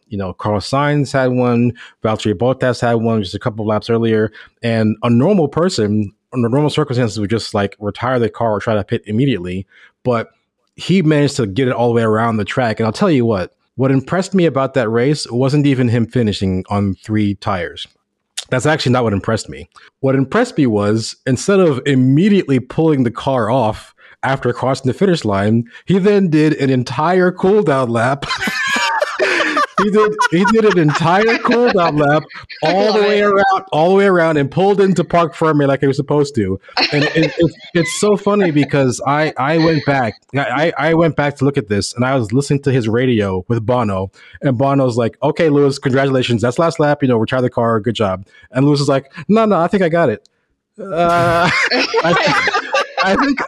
got it. It's fine. And he literally drove the car. So what it indicates to me, and aside from the comedic value of this, what it indicates to me is he knew enough about the dynamics of the car, how fast he could go, how hard he could brake, how much steering angle he could put in to actually keep that tire basically on the rim without completely destroying it, which is something that essentially no one else was able to do that day. So yes, I remember that race very well, Milana. It was one of those legends of Lewis Hamilton. Oh, I agree. Absolutely. This is a truly insane moment. It was remarkable. It was insane. Absolutely. The thing about that also, it just goes to show the mentality of a guy like him, because that was a year when I think it was probably clear at that point through the season that Lewis was going to win the championship, that Mercedes had the best car, and that Valtteri Bottas wasn't really going to be a challenge to him. Yet still he felt like, okay, I still need to win this race. I can't pull off and take a DNF. I can't, like, you never stop pushing, even if you're at the front, you just never give up. And that really, I think, is a mentality that is synonymous with Lewis Hamilton and just the way that he operates as well. Yeah, if fans are new to the sport and they haven't heard of some of these more famous races, I can't think of a better example of what you just described than the European Grand Prix, or it may have been called the German Grand Prix at the Nürburgring in 2007. The reason why that's useful is because that particular race, on I think it was the second or third lap or whatever it was, a huge downpour came down and just flooded the entire track.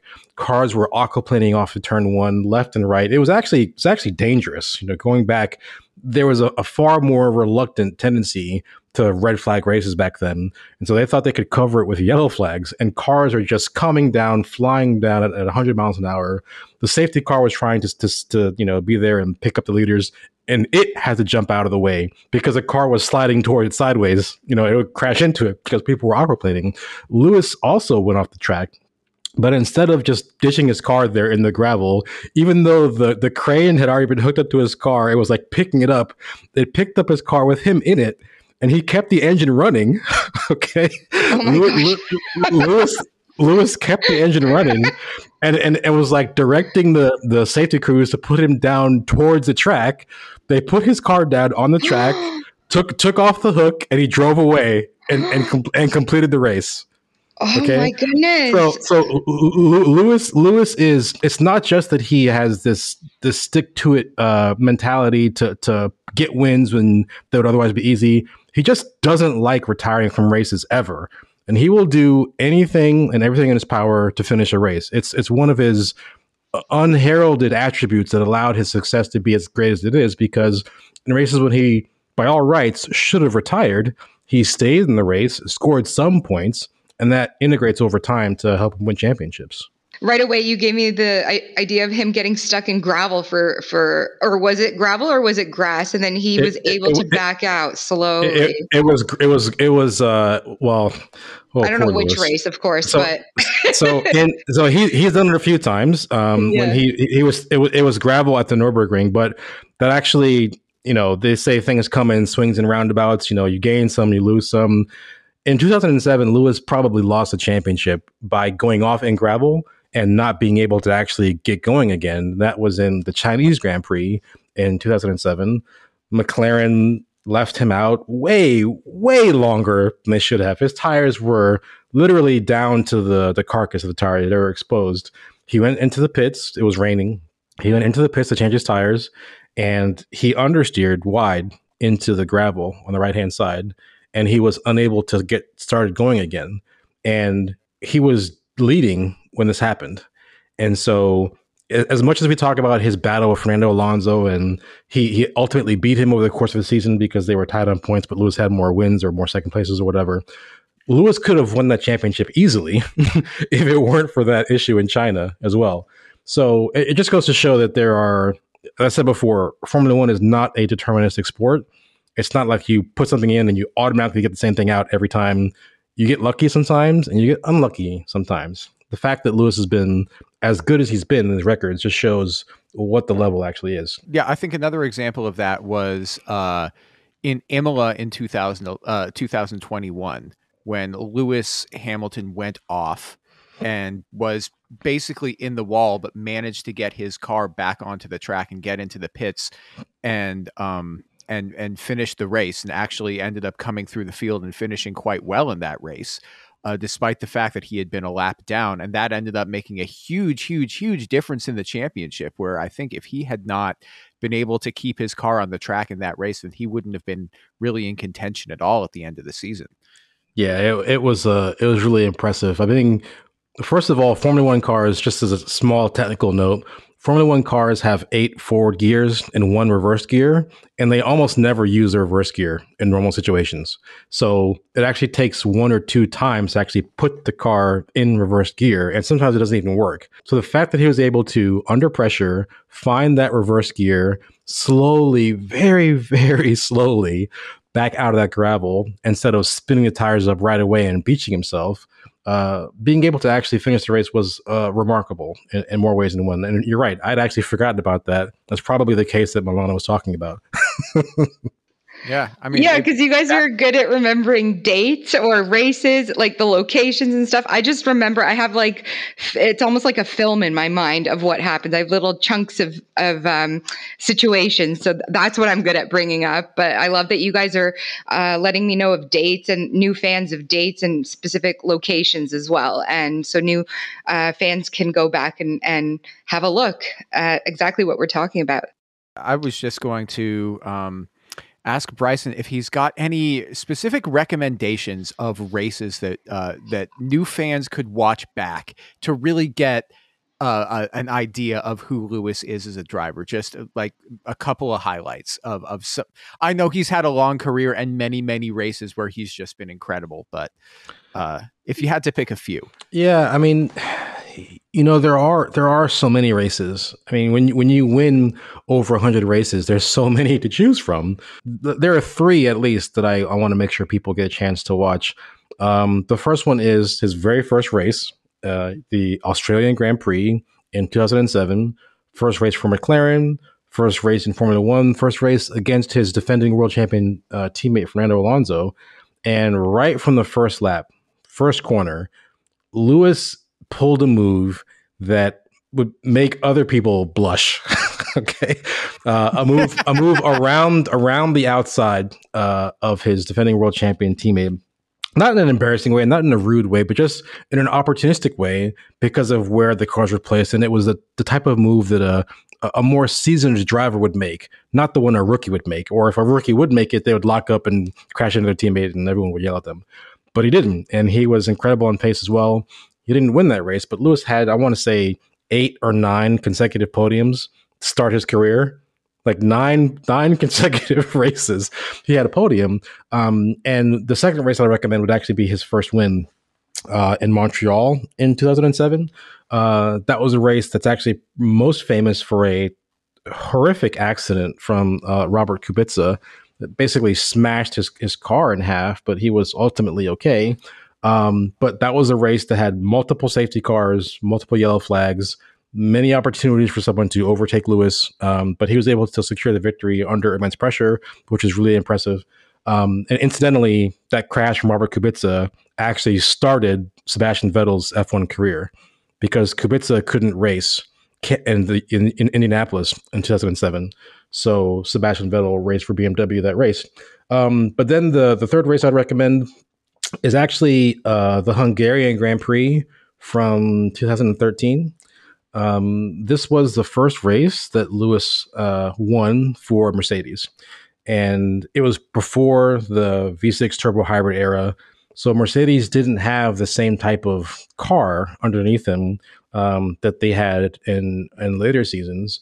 And it was a fight from beginning to end. It was a battle that required race pace and strategy and overtaking on Hungary, which is difficult in case you guys haven't seen that track. It's like a big go-kart track.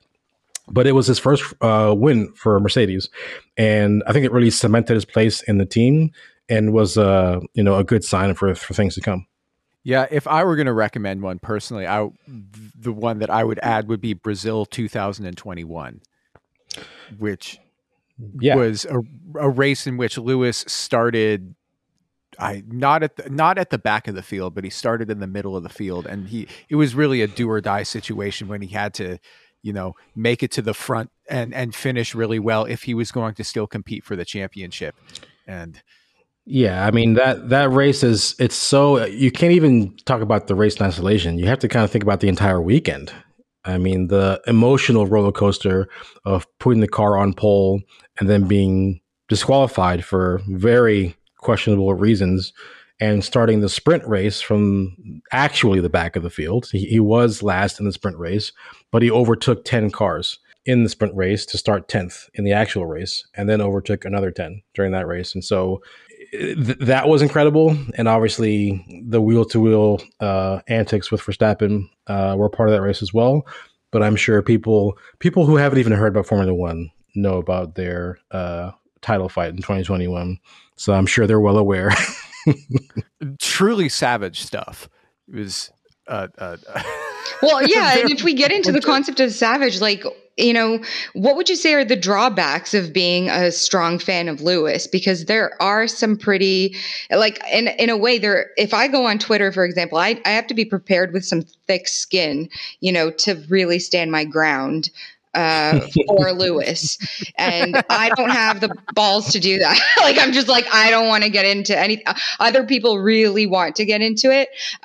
So for me, it's just do people just love to hate a champion, or do they just want to see underdogs do something better, or how does that work? What's going on in the social media world surrounding Lewis, that if a new fan were to jump in right now and see all that insanity going on after a race, or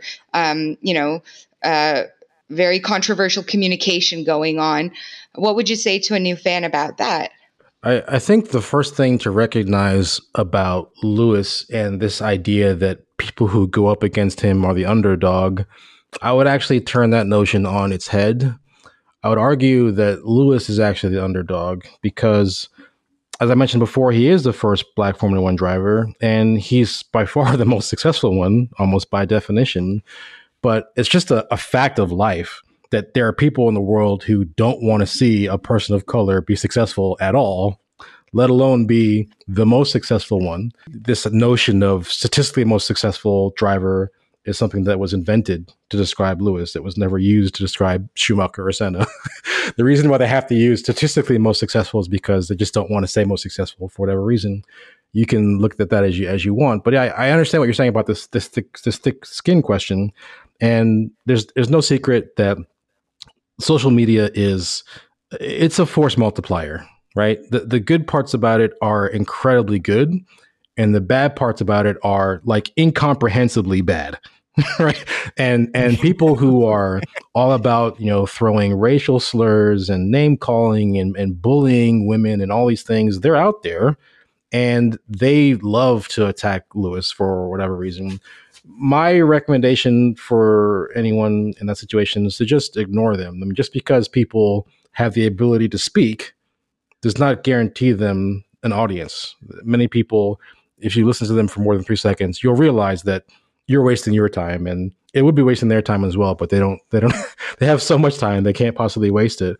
But no, I mean, as far as drawbacks would go, I mean, I think people who like Lewis and love him for reasons that I haven't really mentioned yet. I mean, I talked about the professional side of him, his racecraft, his ability on the track. He's kind of a beast on the racetrack, but he also is very passionate about social issues. He's very passionate about the environment. He's very passionate about education.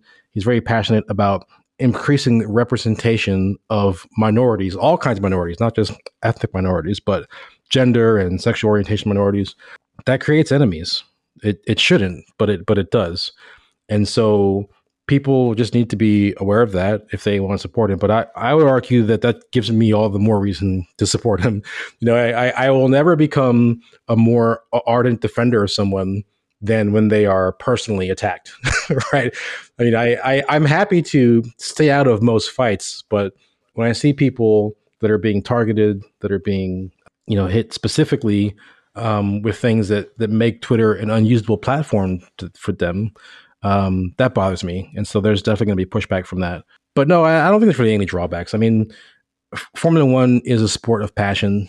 And as I said before, people, not only do they have the right to support whoever they want, but I would encourage them to do that. I don't want to live in a world where people feel hesitant or shy about supporting someone for whatever reason they want. And it is possible to support your own team or driver or whatever without actively trying to take down another team or driver. Now, to be clear, me personally, I was a fan of Formula One before Mercedes was even a team again, or before Lewis even started racing. For me, I've always been a Formula One fan before being a Lewis Hamilton fan or a Mercedes fan. I am a fan of those entities for sure, but there'll always be something that draws me to Formula One, even when Lewis retires. So I don't tend to get as involved in some of the tiny fights as some other people do, and even I used to back in the day. The only thing that I really have a firm stance on that I am very much willing to discuss is what happened almost exactly 1 year ago in Abu Dhabi in the season finale. Because, and again, we don't have to spend a tremendous amount of time talking about it, but this is a situation in which I think it's been described variously as a bad call by people who try to talk about Abu Dhabi. And I would argue that that's not accurate, because a bad call implies that you did something that you were allowed to do, right? If imagine a baseball game, American baseball game, and imagine you're, top of the eighth inning, the home team is leading or whatever, and you give a batter 4 strikes instead of 3. That's not a bad call. That's inventing an entirely new call. Or you give a team 4 outs instead of 3. Or you say something like, okay, well, this team is winning by 10 runs and, we're going towards the middle of the game, but I got to go somewhere. So next home run wins. Right? Like, and the team that's losing hits a home run, and the umpire says, "Oh, game over."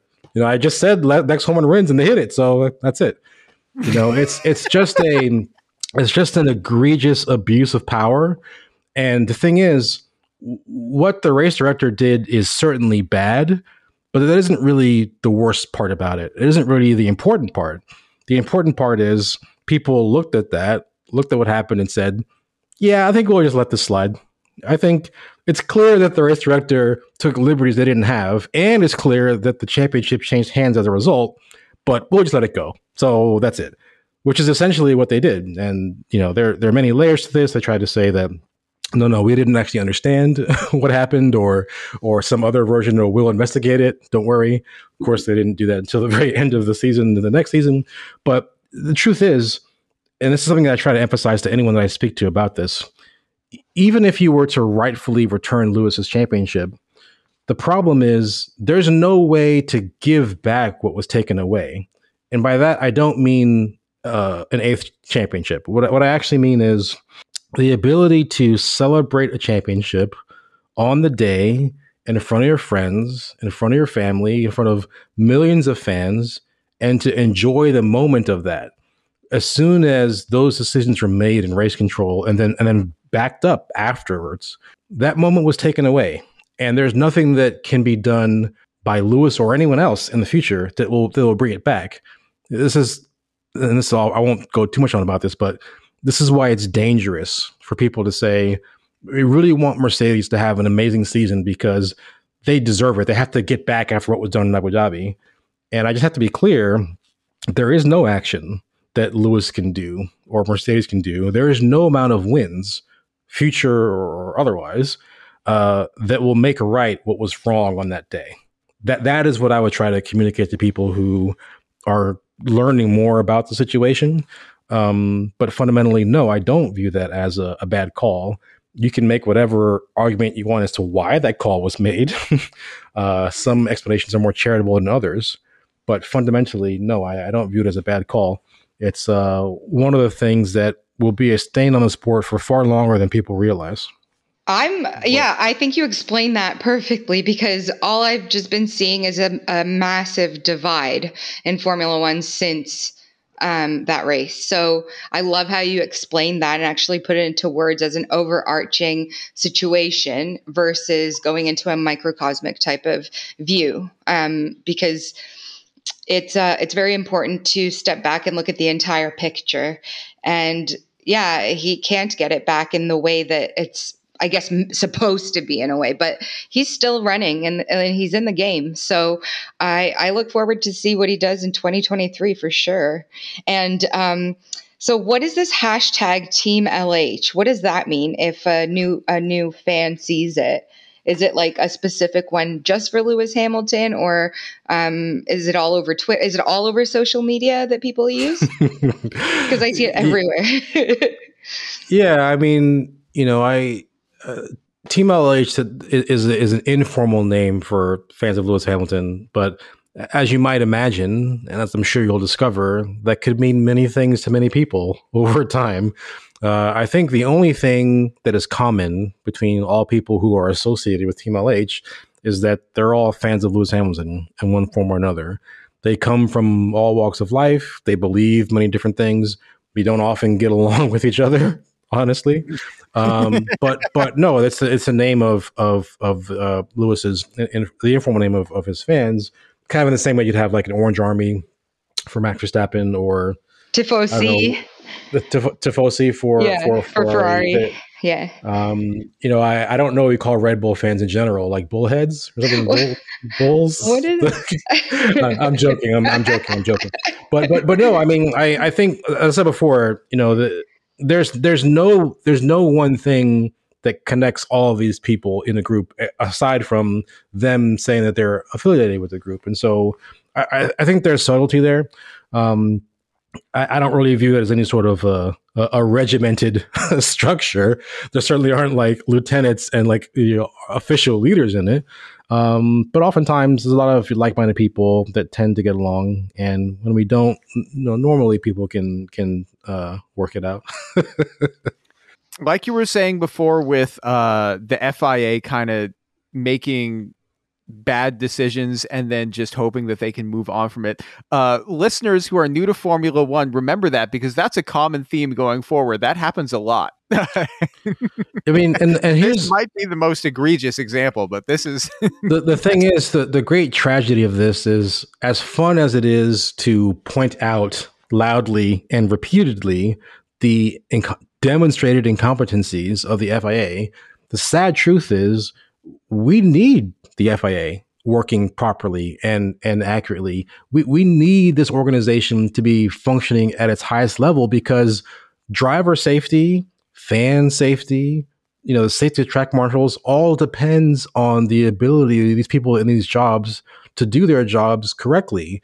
If they don't do them, people could be killed. This is Formula One is a totally unique sport in that there are very few sports in the world where you literally could die at every single event.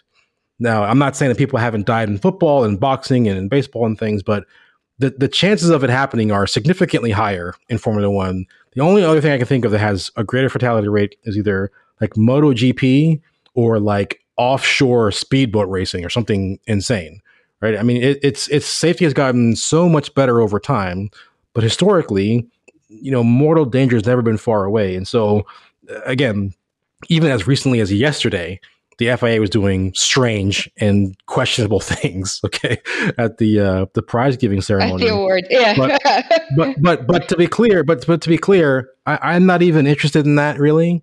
What I am interested in is the fair and equitable governance of a sport that prioritizes competition over education, and also an organization that we trust both implicitly and explicitly to preserve safety. That's really even more important than the fairness question. Before we get off, before we go, is there anything that you would like to plug? Any podcasts that you do? Any social media that you want to plug for listeners of the show? Honestly, my primary plug is just be nice to each other. Okay.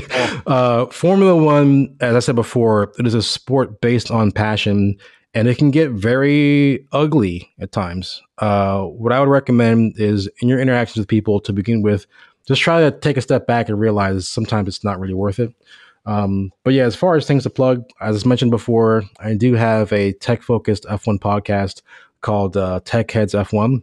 And essentially, it's like a podcast by engineers for engineers, but also we're making an effort to communicate some of the more abstract technical concepts to everyday people who maybe don't have engineering degrees.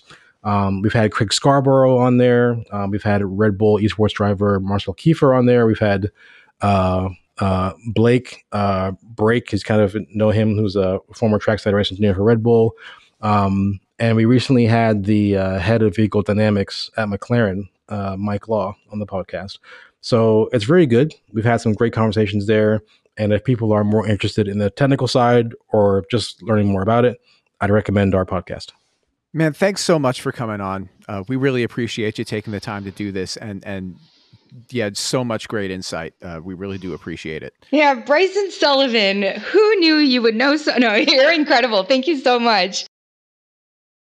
Milana, do you want to talk to us about George Russell? Oh, I'd love to talk about George Russell. I've been keeping an eye on that boy since I saw him get into F1. I did not know much about his background while he was younger, but there is an incredible photo out there where you see him standing behind Lewis Hamilton while Lewis was part of McLaren. So Lewis was already in Formula One at the time. Do you know this photograph, Gabrielle? I've seen it. How old is George right now? He's 24, I believe. Yeah, he's okay, around. So he's in his early 20s. He was born in 98. Lewis was born in 85. So yeah, Lewis is like so he's somebody that he was looking up to him. So it's almost like how Lewis was looking up to Ayrton Senna. We had George that had books and everything ready. And there's this photo that he was ready to have Lewis sign the books. He was holding books on Lewis Hamilton, and you see him, he's really short and he's standing right there, and you would never even guess that was him at that time. And Lewis is standing there with a little bit more of his back towards George Russell. So we encourage you to take a look and see. I mean, Google it. You can. We'll put that on our Instagram. Is what we'll do. Yes. We'll put these pictures on our Instagram, and you can go check it out.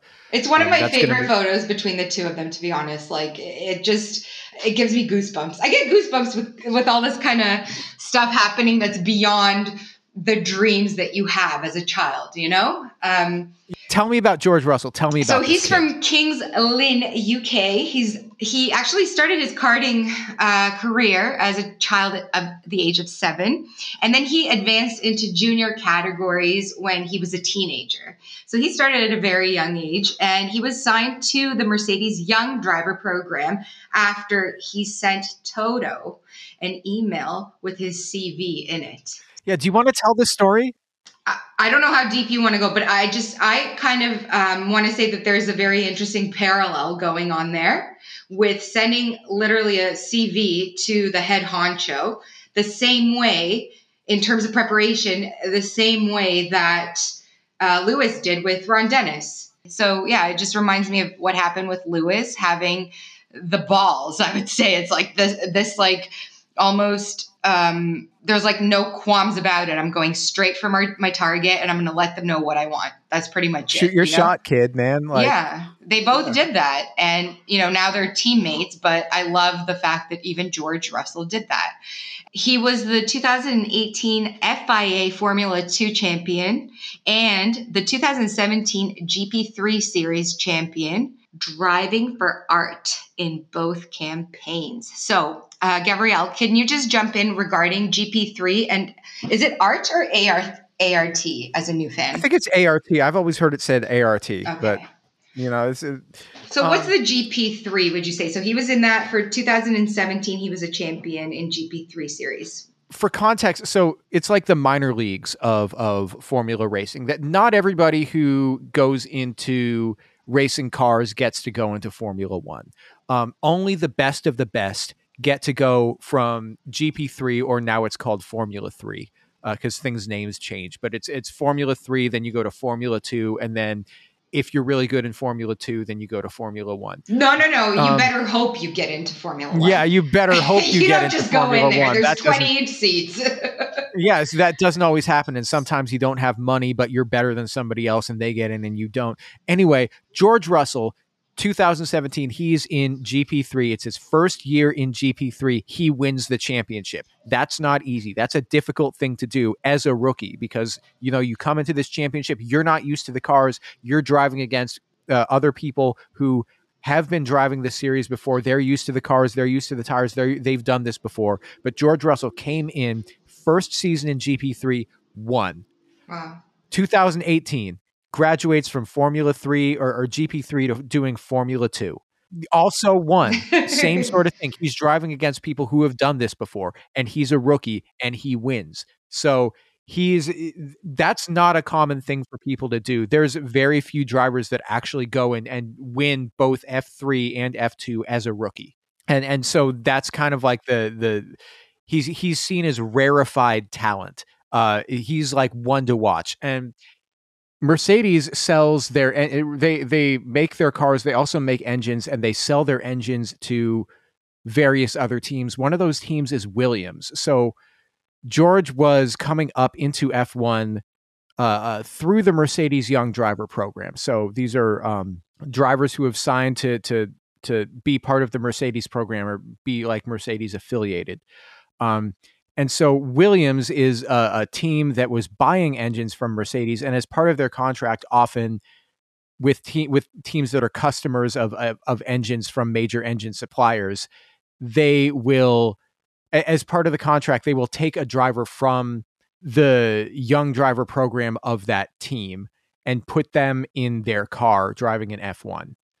I love that. And you have the junior academies for, Red Bull as well and Ferrari. So they're all Red Bull, Ferrari, Renault, McLaren has junior drivers. But I think that the main ones are Mercedes. Basically, anyone who's making engines, generally, they're also going to have a junior academy because they're also going to be tied to a major auto manufacturer a lot of times. And so what's interesting so we go back to the business mindset. So if we're looking at the parallels with Lewis and George Russell, thinking business-wise as well, I feel like Russell also was a form of a prodigy in that he was thinking about ways to get around more creatively to communicate how badly he wants to be in F1. So what I love about him, and this is one of my favorite things, and you guys will start seeing it come up sometimes in memes or sometimes in videos and stuff, but following his Formula 2 championship win, Russell created a PowerPoint presentation for Williams to discuss why they should take him on as a driver. A PowerPoint presentation. This is my favorite. I love it. This is like one of my favorite F1 memes. Yeah. Is the George Russell PowerPoint meme. That's what it is. And they still talk about it. It's like, which other driver did a PowerPoint presentation? Huh? Well, no one. Exactly. Clearly. And then you have Lewis who said, in 9 years, I'm going to race for you. Well, in here, it's like, this is why I will race for you. And this is what you're going to get from me if you take me on as your driver for Williams. So he makes a PowerPoint presentation to present to an F1 team saying, hey, you should sign me as your driver. Yes. Man, that's hilarious. Incredible. Absolutely incredible. When I think of PowerPoint now, my mind just goes straight to George Russell. I don't even think about school. I don't think about work, nothing, Man, Microsoft PowerPoint should sponsor the Mercedes F1 team and put George Russell in their ads. I didn't even think of that. That would be brilliant.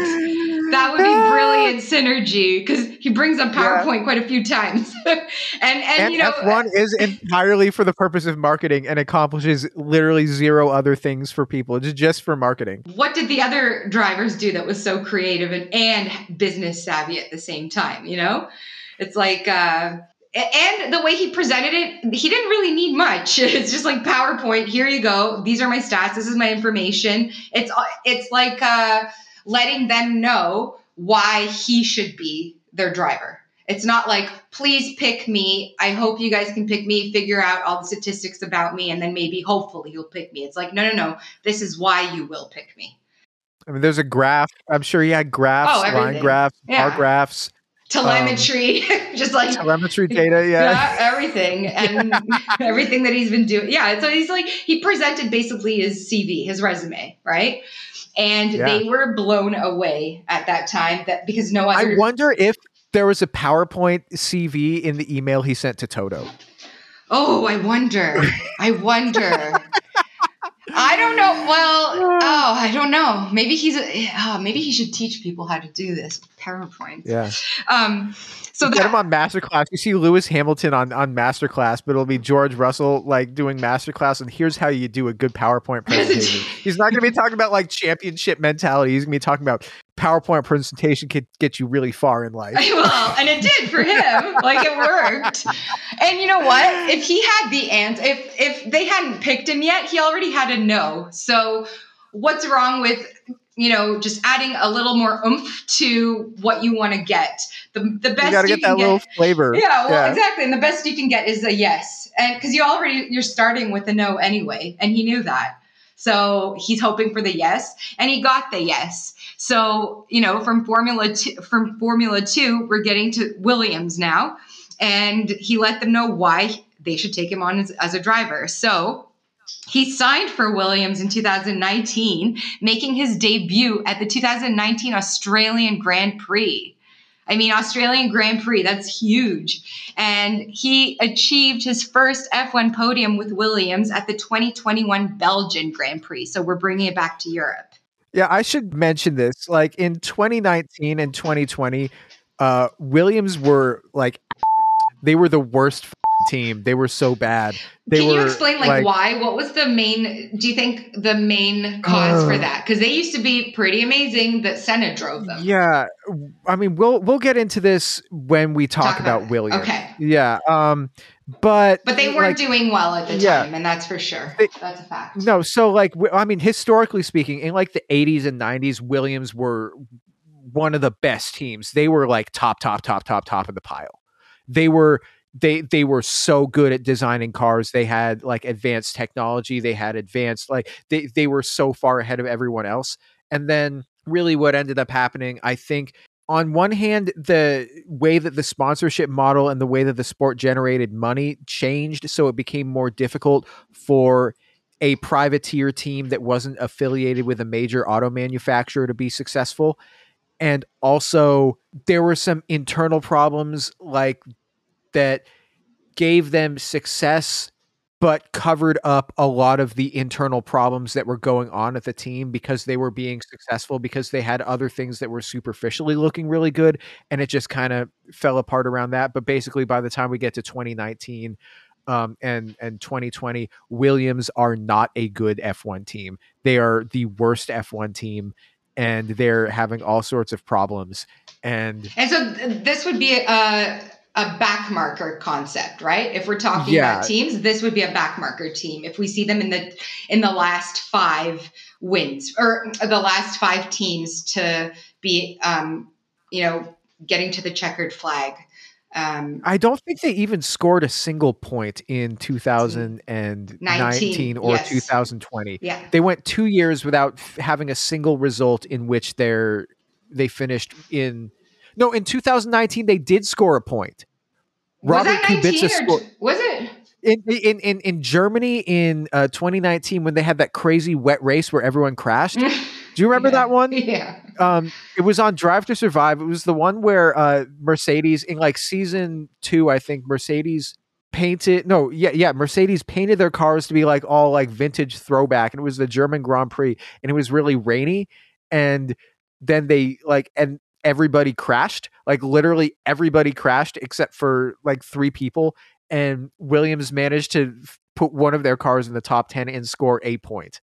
But in 2020 they didn't score any points, so their team was just not good. He was at Williams for 3 years. He was at Williams for 19, 20, and 21. The first 2 years he did not score any points in F1, and it was a really difficult time for him, because he was trying really, really, really hard, and he was working really, really hard and performing really, really well, and he was still at the back because the car wasn't very good. And that's where he learned to drive a car. It's almost like his talent was bigger than the car itself. That's where he learned to drive a car that he extracted everything he could from that car, even if the car couldn't match, anywhere near what the other teams were, where the other teams were at. And I think this is something that we're going to talk about when it comes to Mercedes, because the fact that he extracted everything out of a shit box is what my friend says. That's one way of putting it. One of my friends says that's the reason he did so well in 2022. We'll discuss that in a second. So, I mean, that's a very valid point. I think there's something to it. And then in 2021, it was the Hungarian Grand Prix, because a bunch of people crashed out because Valtteri Bottas crashed into everybody. He went bowling fully. Yeah, they call it Bottas bowling, is the reference, that he like literally one car just, it was a rainy race, and in the rain, these cars, they crash all the time. Bottas just crashed into a bunch of people right at the start of the race. And George Russell, because he was in the Williams, which was a terrible car, was behind Bottas. So he didn't get crashed out of the race, but then, he managed to hold on, and there were people behind him trying to overtake him. And he was able to put in a really good result for his team and score points. And it was a very emotional, pandemonium for him, and extremely emotional. So you can even, if you guys want to look into any YouTube clips, you could actually see the interview of him just in complete shock, that he scored more than crying. Yeah, he was crying. And there's something to be said about the fact that he's I would say, prodigy from a young age. He's got the business mind. He's putting his heart and soul into a car that underperforms his talent is bigger than the car on top of everything else. And then on top of that, we see the logical side of him with PowerPoint, and then we start seeing the emotional side. And there's something so beautiful to see everything come together with him. And I would also say that that's kind of like parallel with Lewis. Like Lewis has all those other interests around him. He's logical, rational when it comes to racing and what he does. But then on the outside, he's got that creative side and emotional side too. So there's something really beautiful and prodigy sort of, I would say, essence around George Russell as well.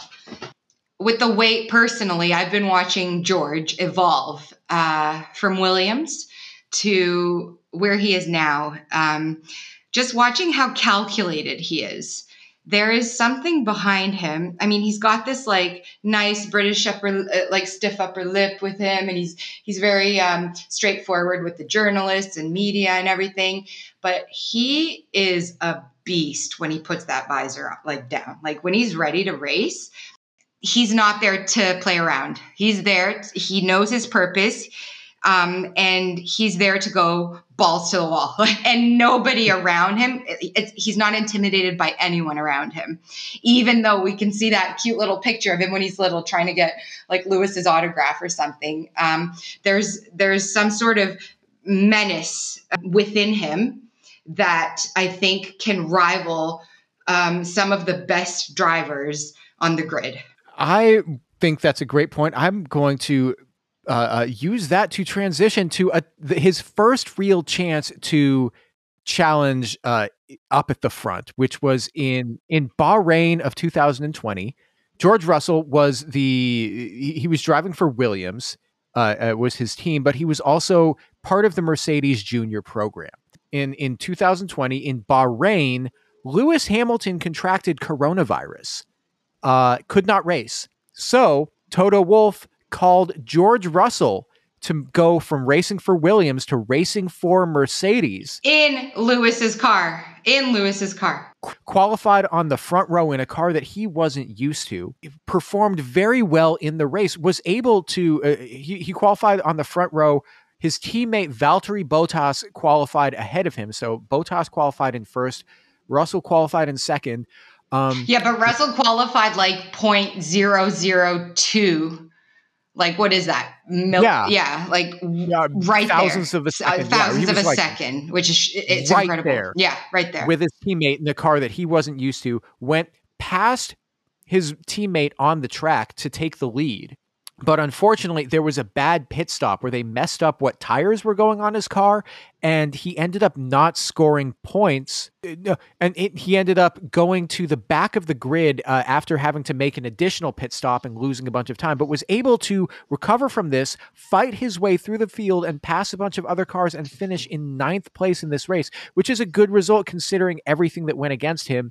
And if there hadn't been that mistake that wasn't his fault, he very likely would have won that race. Yeah, and he even had a tire puncture. Like the tire puncture was definitely not his fault. And none of that was his fault. And his reflexes once the race started, he was right ahead of Bottas instantly. Like we're talking about Bottas that was already racing for Mercedes several years. I think 4 years at that point, 5 years altogether. I mean, this man has been racing with Mercedes. He's a driver with Lewis. Lewis gets COVID. Russell gets called in last second, and he literally jumps from what my friend calls a box, which is Williams, into the best car on the grid, and is ready to go within that reflex of cat reflexes within a second. And he almost, by those I think it was 0.002 milliseconds, he could have gotten pulled. The beast actually was shown on track, and we got to see it, and everyone got to see who we were dealing with. This was so cool because for years and years and years, we'd been hearing, oh, George Russell, he's the next big thing in F1. And he'd been in Williams, and you couldn't really tell whether or not he was good because he was racing in the worst car. And people were like, is George Russell that good? Well, we don't know because he races for Williams. And just like I was saying with Lewis, as soon as you get into a car that can compete, if you're competing and if you're like putting in good results and challenging, as soon as you get into a good enough car, that is how we can tell whether or not you are one of the best. And Russell did that right away. And it was just really cool to see as a fan that you get to see this guy who people have been like hyping, but no one had really seen what he was capable of. They gave him the shot and he delivers right away. And what could have, even the people that are against Lewis winning all the time, or people that are against Mercedes, like that was an eye opener for everybody. At that point, like that was a lot of fun. Yeah. Because I mean, back then I was just like, man, I hope maybe Max can win this one, because I was really rooting for Max at that time. Because he was, he was an underdog at the time.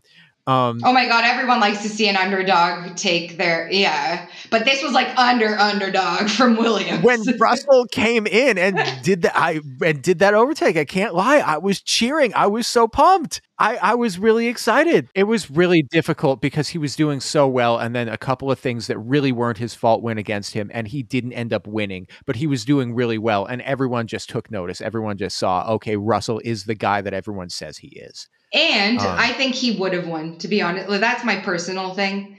Oh, for sure. It really looked like he would, unless something else had happened later in the race that had changed it. Like maybe there was a safety car or something. Someone else crashed and somebody got like a better strategy call than him or something.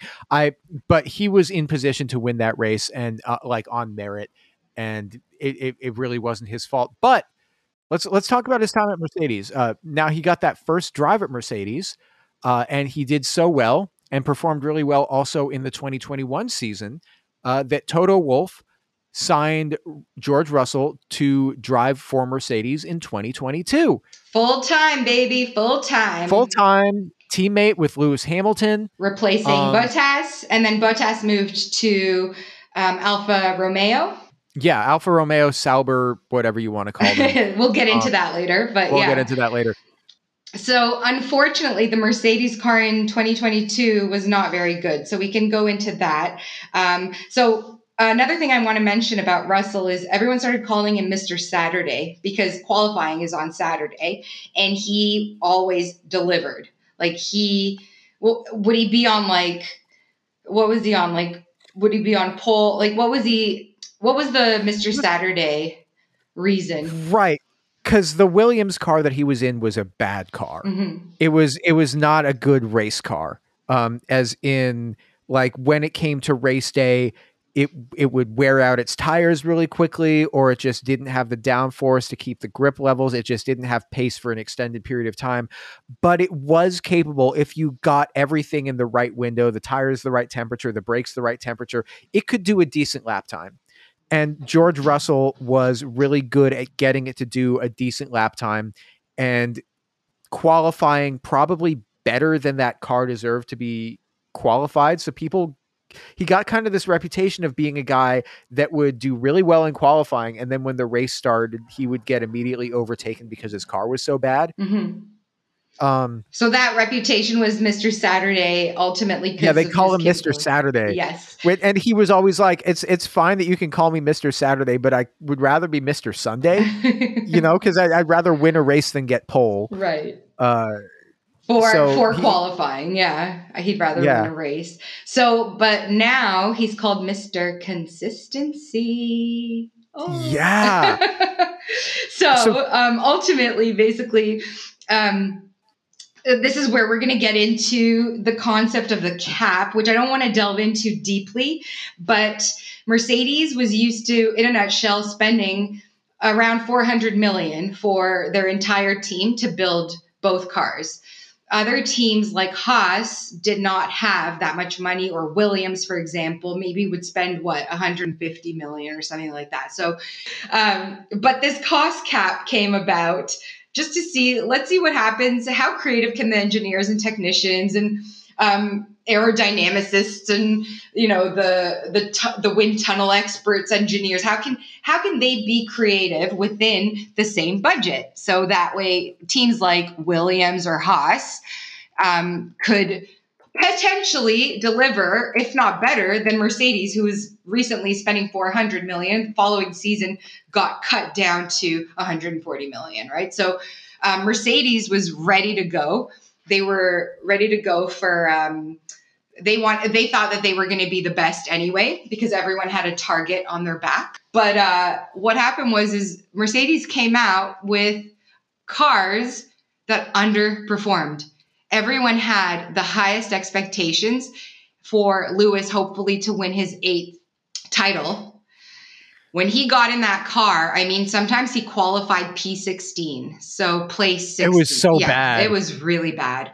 Do you remember when you first saw the Mercedes W13 at winter testing? It was a weird looking car. because they Yes, usually because they unveiled. Yeah, that's right. They unveiled all their different types of models that they created out of that budget, right? Yeah. So what happened was they went to new aerodynamic regulations. Now, usually, if you look at an F1 car, you'll see air intakes along the side of the car, like next to where the drivers are, and those are usually called the side pods. Is what they're referred to. And what do those do? What do the side pods They're, do? I mean, air intakes on one hand, they're air intakes for cooling the engine. On the other hand, they are also there to deflect air outside of the car so that it doesn't Get drag? so there isn't as much drag around the rear tires. There's a lot of just like weird aerodynamic concepts on there. Mercedes basically built a car that had really narrow air intakes because their cooling was so good, and they said, well, because our air intakes are so narrow, why don't we make a car that doesn't have side pods so that we can have less drag in a straight line? Stands to reason. And they came out with this car. They showed up to winter testing in Bahrain with this car, and everyone saw it and thought, "Oh, they might really be onto something. I don't know how we can compete with this." Because it looked radically different from every single other car on the grid, right? Mm-hmm. I mean, if you look at the 2022 Mercedes versus like the 2022 Red Bull or the 2022 Ferrari. Oh, especially bird's eye view, you can see a complete difference. Yeah. Absolutely. It's shocking, like how different these cars can be. And everyone saw that and they thought, oh man, this Mercedes car is really good. It's like they've thought of something that no one else thought of. This is the trick. This is what's going to get them that world championship. They're going to walk away with it. Turns out no one else thought of it because it was a bad idea. Oh my gosh. It was, yeah. I love how you said that. It was not a good, it was not a good car. Like it was a terrible car. Would you call it a mid car at this point or back marker? How would you define it? Oh, it was mid for the first part of the season. Like they were finishing outside the points, or they were finishing like 11. P10 to P8 sometimes, but they were like they clawed it back by the end of the season. Because they learned as they went. And that was also a shock to Lewis Hamilton fans, seeing Lewis in this car that he cannot outperform, right? But in the meantime, what's happening at the front is Mr. Sunday that he wanted to be is turning into Mr. Consistency. He kept qualifying within the same car within the top 5 positions. Is that correct? Yeah, I would say within the top. So he would be P4, P3. However he qualified and however he won the race, it was always in the top 5, I would say. To win within the top 3, he was on podiums. He outscored his teammate, which is Lewis, throughout the entire season. Although that's crazy. Yeah, the entire season. And we're talking about a 7-time world champion, okay? And he's out qualifying him. And he is technically a rookie at Mercedes. Like, this is his first year. So there's another parallel, I would say, Gabrielle. Would you say it's something like how it was with Alonso versus Lewis in a way? Lewis, sure, shining. Well, here we have Russell, who is, I would say, used to driving Williams, which was not a good car. And suddenly we have the Mercedes coming out, which is also not a good car, but he knew how to extract as much as he could from a bad car in a way. Well, there are some mitigating circumstances, I would say, is that what Lewis Hamilton fans will tell you, and I do think that they have a point, is that George was running consistently, but not at the front. So he would finish, in 5th, 6th place, sometimes 3rd place if he had a really good race, but he would do pretty well and just execute. Whereas Hamilton would try extreme setup choices on either like how much downforce he was using on the car or what their ride height was going to be, or suspension softness or harshness, things like that. They were just like throwing everything at the wall, trying to get this car to perform at the front. And Lewis was really the guy that they were using as like a test mule in the races for those setup choices. So Lewis would often be sent out into the race with a setup choice that was making the car worse and making the car slower, but they were just trying. Because at that point they knew he's not going to get his eighth. So they said, okay, well, let's keep testing as we go. And we're going to know more by 2023. We'll come back. Yeah. And in any like scientific experiment, you want like a test and you want a control. So like you have one that you just run normal, and then you have one that you're like trying something weird to test against it and get different results and see how that is. And Lewis was usually the one getting the testing stuff. That being said, George performing even like in the same ballpark as a guy like Lewis Hamilton, like that speaks volumes to how good this guy is at driving. George Russell is a great driver. Likes taking a lot of shirtless selfies. So if you're into that, you can see a lot of pictures of George Russell without a shirt on. And let's not forget the calls very he tall makes. As well. He's very tall. No, I want to talk about him being the president of the Grand Prix Drivers Association. Okay, so let's get into that. Yeah, so Grand Prix Drivers Association is an organization made up of all of the racing drivers, basically to talk about safety or talk about, whatever is going on in it's like a group.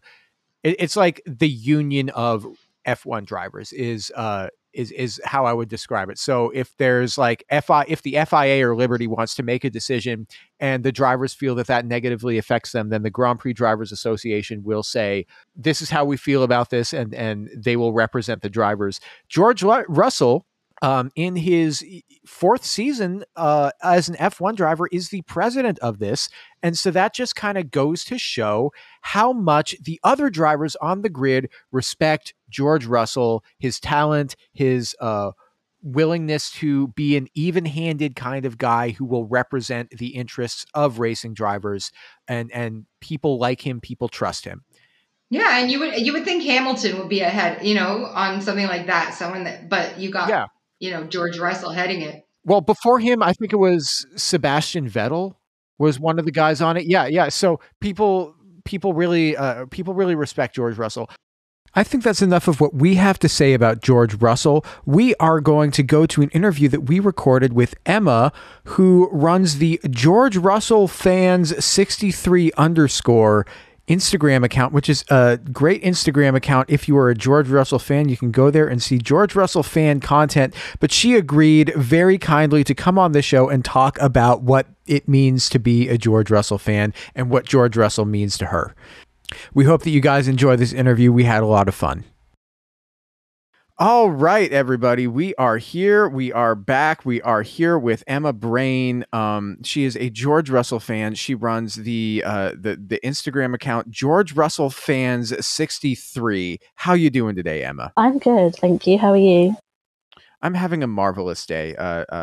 We're just really excited to talk to you. We're excited to talk about George because he's an exciting driver. He really is. Yeah. So do you want to maybe give everybody a little bit of your background, how you got into F1, for all the nice people who are listening? Yeah. So I started watching F1 when I was about 3 years old with my parents. It's something that we sort of bonded over. And then I've sort of grew up with it. And then when I was about 10, 11, in the UK, it was considered like not very girly to like cars and things at that time. So I sort of fell out of love with F1.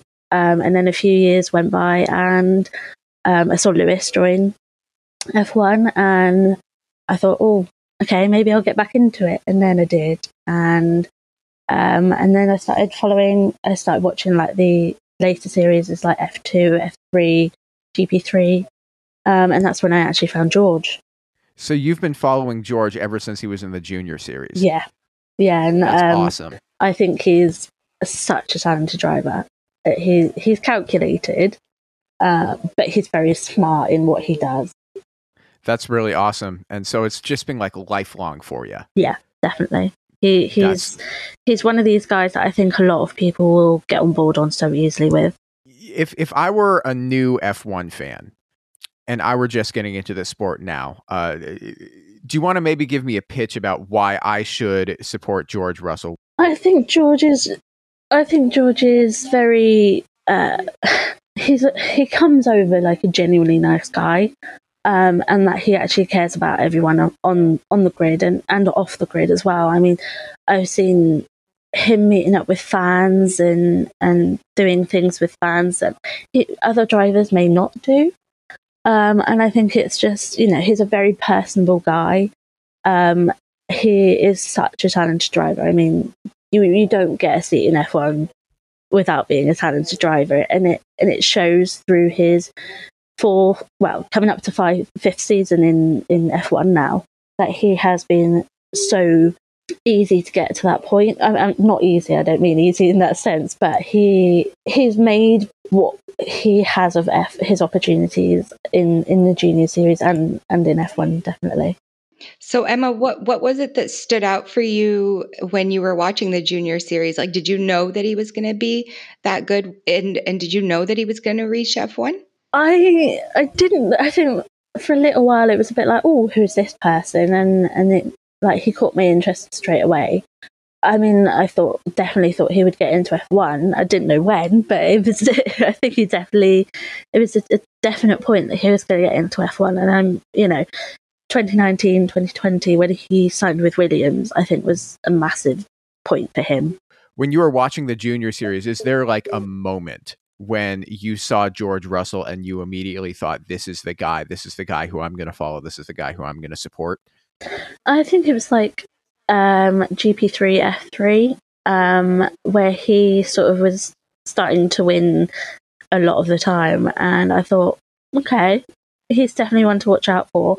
And I think at that point, when he got into F2, and I mean, I've listened to a lot of podcasts of his, and he's so open about his journey into like F2 and F1. I mean, he emailed, Toto saying, "Can I have a seat with you? Can I be with you guys?" And I think he was about 15, 16 when he did that. And he's got the audacity and the tenacity to be able to do that. Not many people would. That's sort of a killer instinct that you need to be successful in this sport. Absolutely. Do you feel like you're more connected to George because he's British and you're British? I think maybe, yeah. I think there are some people that other people that I do like on the grid. Like, I loved Seb, I loved Dan, and I loved Mick. Maybe Mick because of who his dad was. But yeah, maybe with George it is because we're British. But I also think he's an awesome guy and so talented. Well, he is an easy guy to root for. I would definitely say he is an easy guy to root for. So when you saw him actually doing something like that, I love that you said it is very confident that he did that, of all people, to reach out to Toto Wolff. So he's always been a Mercedes young driver, and he did some test cars in what was Force India back in 2017. And then he did some Mercedes young driver testing as well. And I think Williams has always been this kind of, I don't want to label it as a Mercedes B team, but essentially it is, because I mean they put George in the car. They have Mercedes engines and other bits and pieces from Mercedes. And I think it was just a case of they wanted to give him a seat just to try and see what he was like in it. And I think they definitely he had a 3-year contract with Williams. You don't get a 3-year contract for not being very good, if you know what I mean. And I do like the things that you said about him being a really good person off the track, because all these F1 drivers, when the visor's down, they have to be absolute killers, don't they? They have to just be ruthless and vicious to each other. But then when that comes off, they have to be able to transition back into being like a decent human. Yeah, I mean, he's racing against Alex and Lando and Charles, who are 3 of his best mates. And him, Alex and Lando all came up through F2 together. So and there's times where you see them on the track or on the parade walk and everything, and they're so I know they all have to be really chummy with each other. But I think those 3 sort of drift to each other every time something happens, and whenever you sort of see tweeting or posting on social media in some way. They all like it. They all comment on it. It's one of those things where I think knowing that they're all friends makes them more personable to everybody else. Yeah, and they were also doing all those Twitch streams together during the pandemic, and that was really fun to watch. Yeah, there was, and actually I've got a story there. So we got plunged into lockdown in the UK at the end of March in 2020. We were told, it's only going to be 3 weeks. It'll be fine. 3 weeks, it's over. 3 weeks turned into 6. 6 weeks turned into 12. And before we knew it, it was like June, July, and we were still in lockdown. And I got into a really dark place. And my friend was like, there wasn't much we could do because we couldn't talk to each other about anything. We couldn't see each other. And one of my friends was like, your favourite F1 driver's on Twitch. And she was just scrolling through one day. I was like, all right. And I was like, give it a watch. And every day I was crying. And I was crying, but with laughter, because it was just so hilarious. And it was Alex, George, and Lando, and Charles just all streaming. And I just remember that I just sat there and I was so excited. Like, I was so sad when the stream ended, but I was so excited because they'd be like, we're coming back tomorrow. We're coming back the next day, or we're coming back in a couple of days, whatever. And I would just sit and I would wait for it to happen. And I would watch every single one. And even now, when I'm on like really dark days, I will go back and watch it. That's really sweet. I really love that story. And I do think that a lot of people kind of underestimate the effect that really just having an inspirational figure, or just somebody who you feel like you can connect to, even if you don't know them personally. Yeah, I think with George, because he comes over in anything that he does with that sweet nature, I think a lot of people are more able to sort of grab hold of him and sort of take him, in their arms and be like, you're my person, if that makes sense. Oh, absolutely. I mean, a lot of people did get into F1 over the pandemic just by the nature of the fact that it was one of the first sports to come back and actually start having events, having competition during the pandemic. I was pretty sad when you got to Australia and there was no racing, because for me, especially with Australia, it's the first sort of race of the year. You knew that F1 was coming. You knew it was going to be a fun season. It's sort of sad that they changed it to a couple of weeks after the season started, but we get there. When they call him Mr. Saturday, or when they call him now Mr. Consistency, or sometimes Mr. Sunday now. So what was it, when it comes to those sort of memes for new fans to look out for, what would those mean when they call him those? Because do you want to just give a little roundup on what those mean for the new fans? So Mr. Saturday was because he always consistently performed really well in qualifying. When, let's be honest, last year's Williams car wasn't really up to it. Even this season and past seasons, it's not really up to it, but he's been able to sort of get in that mindset of going in and doing the job. Mr. Consistency at the moment is because he was consistently in the top 5 for most of this season.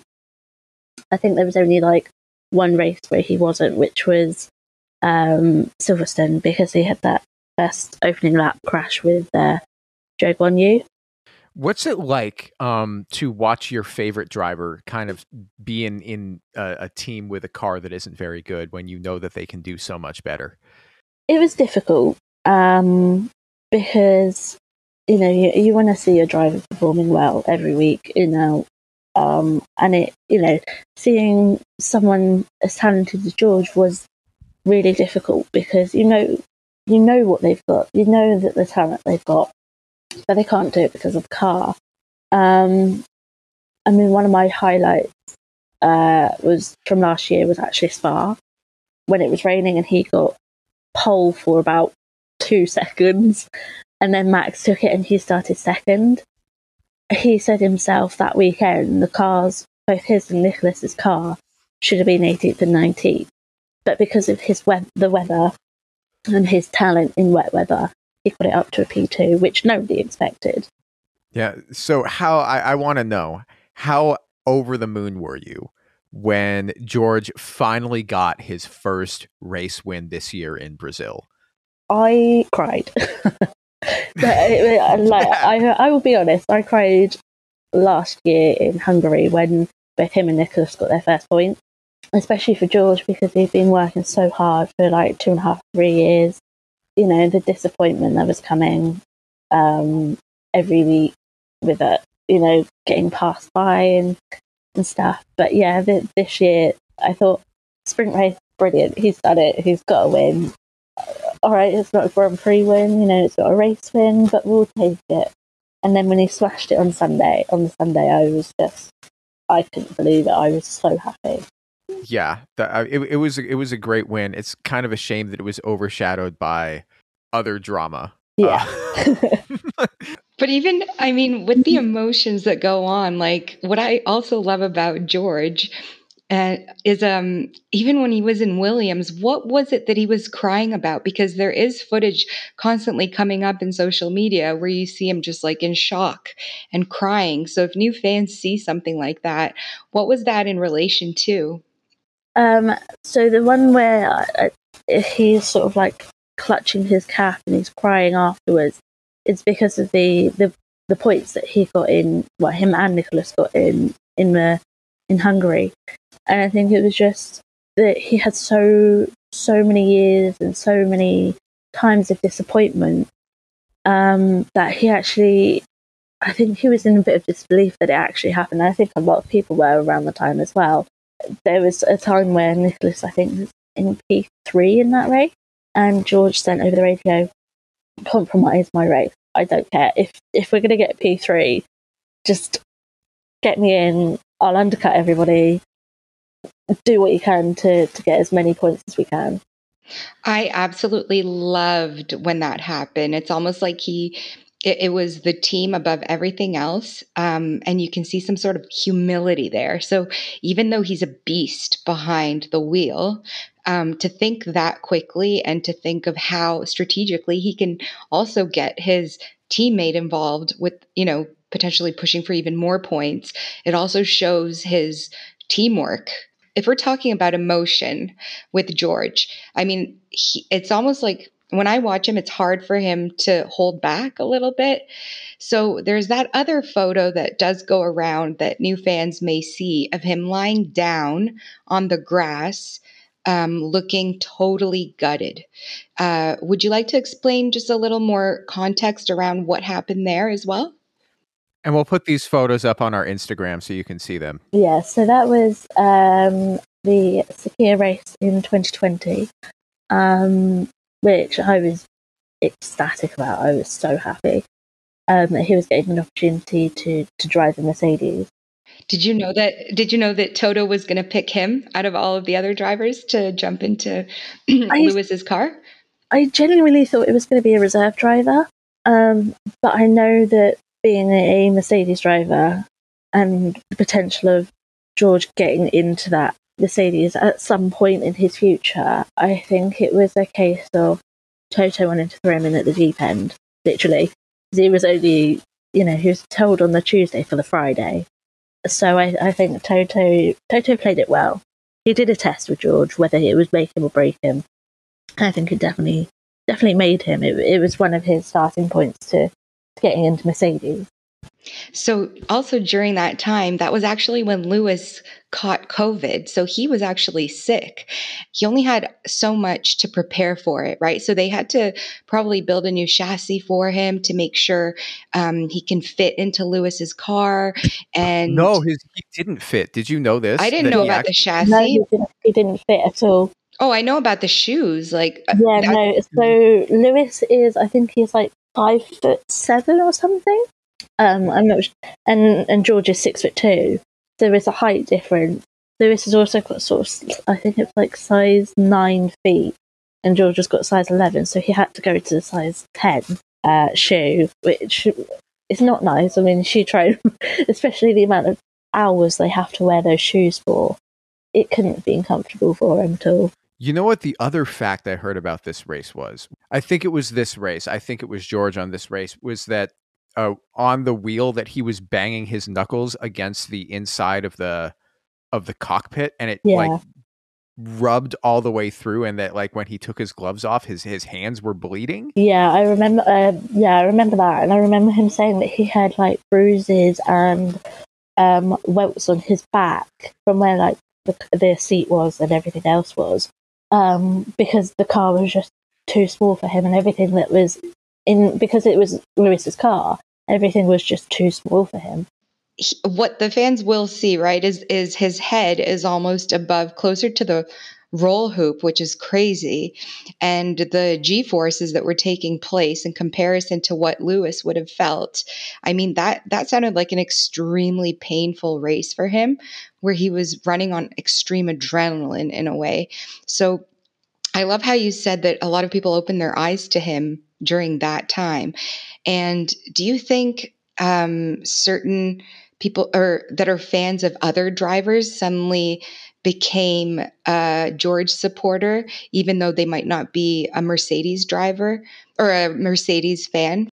I think so, yeah. I think so. I mean, he said it himself in so many interviews after that race, when he walked into the paddock, the last 2 races of the season that year, and then from sort of last year, a lot of people were acknowledging him a lot more. And I also think he just opened everybody's eyes to how he will perform in a car that will give him the wins and stuff. Yeah, because when he started there, he jump start, and like even in qualifying against Lewis's teammate, which is Valtteri Bottas at that time. What was the margin of their difference at the front row? 26 milliseconds. Isn't that insane? It's nothing. Wow. I mean, for his first time in an F1 car, in that certain Mercedes car, being far too small for him, having shoes that are too small for him, not knowing anything about that car, to be 26 milliseconds off of pole position it's crazy. He almost won that race. He legitimately could have won that race if Mercedes hadn't messed up his pit stop. Yeah, I still haven't forgiven Mercedes about that. But I love that. Me too, a little bit.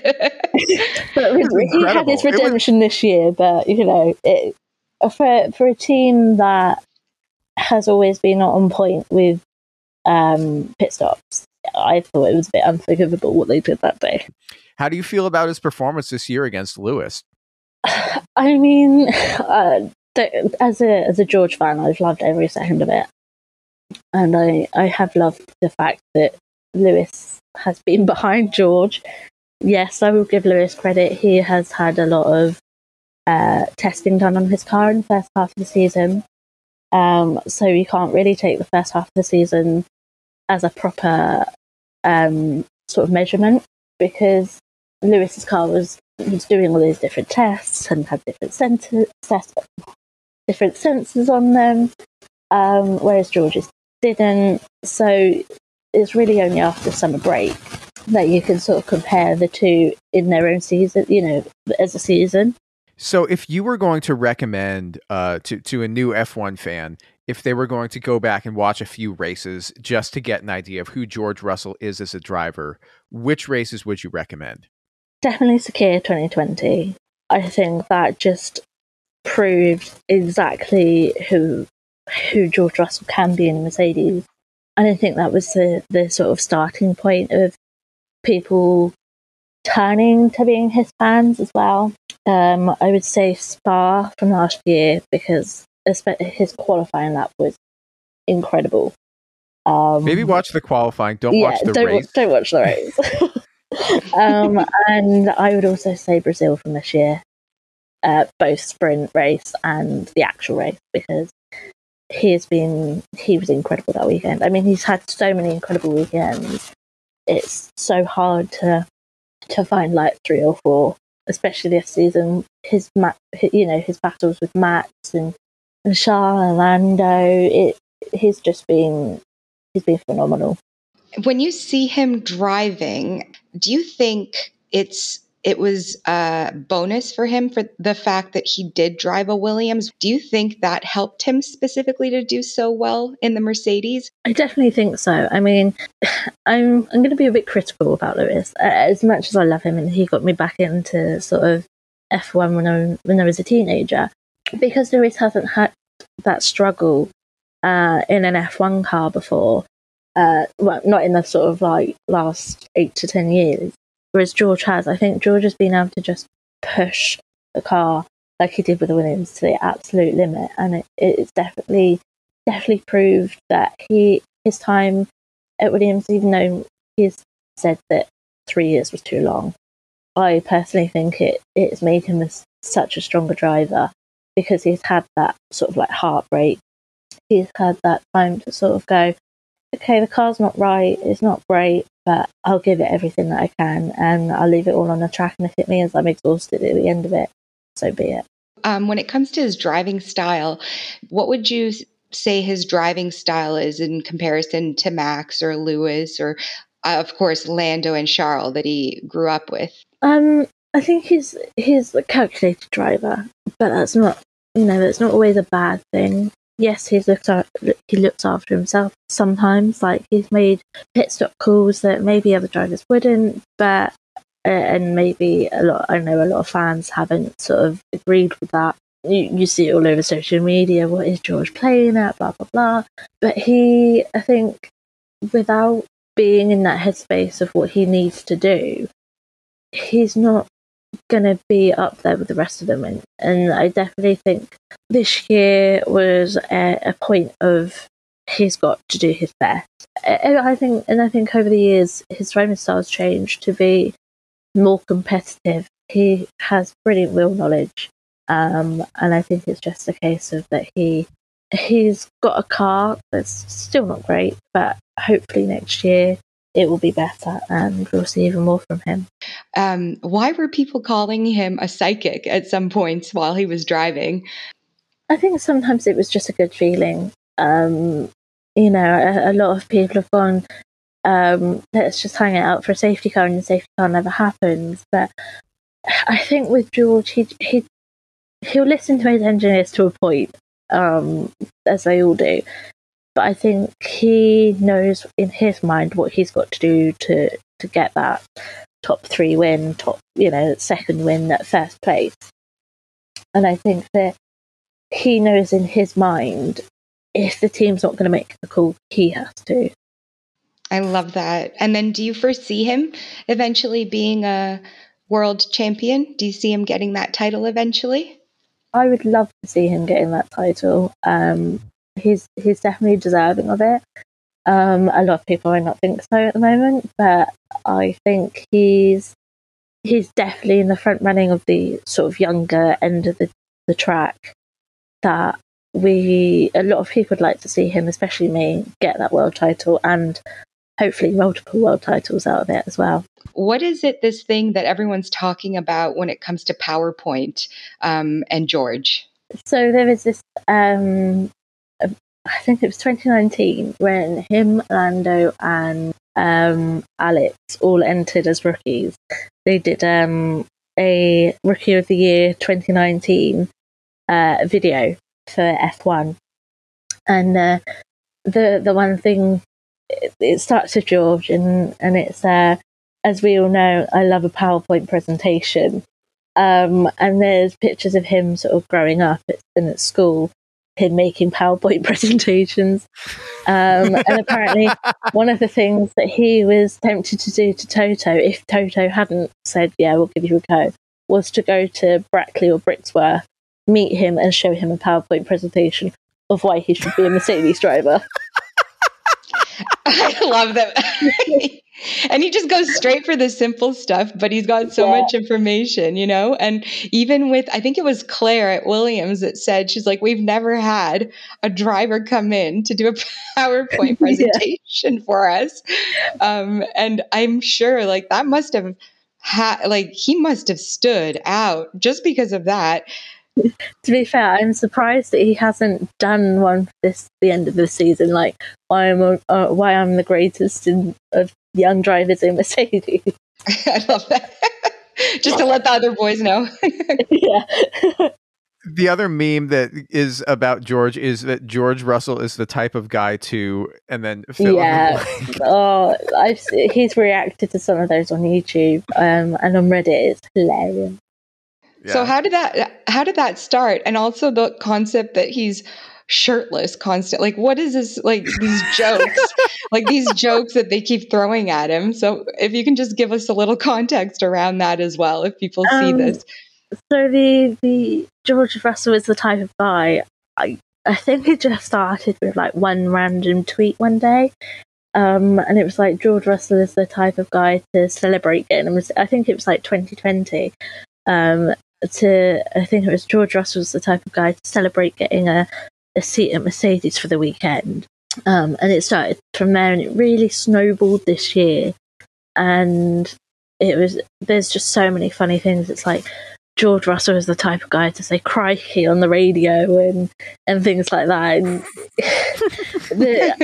like I said, there's so many. I think it's like George Russell reacts to on YouTube, and I think it's on TikTok as well, Mercedes TikTok.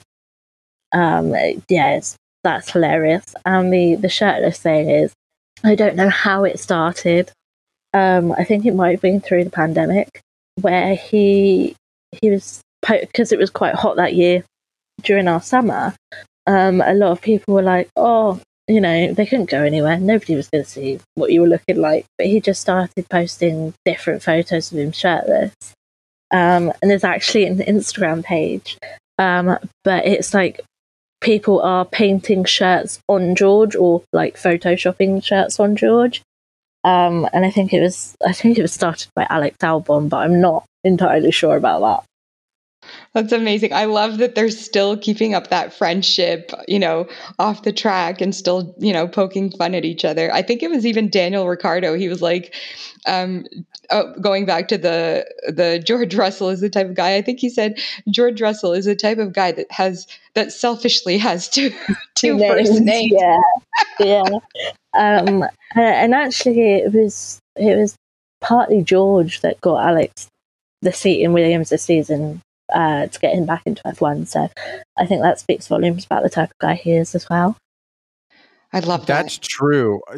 You know what? One of my favorite George Russell moments with the shirtless meme, it's become. There was one of the F1 Secret Santa videos where if you go onto YouTube and you search F1 Secret Santa, there's videos of all of the F1 drivers giving each other Secret Santa presents. Oh yeah, and he gets a shirtless top. Yeah.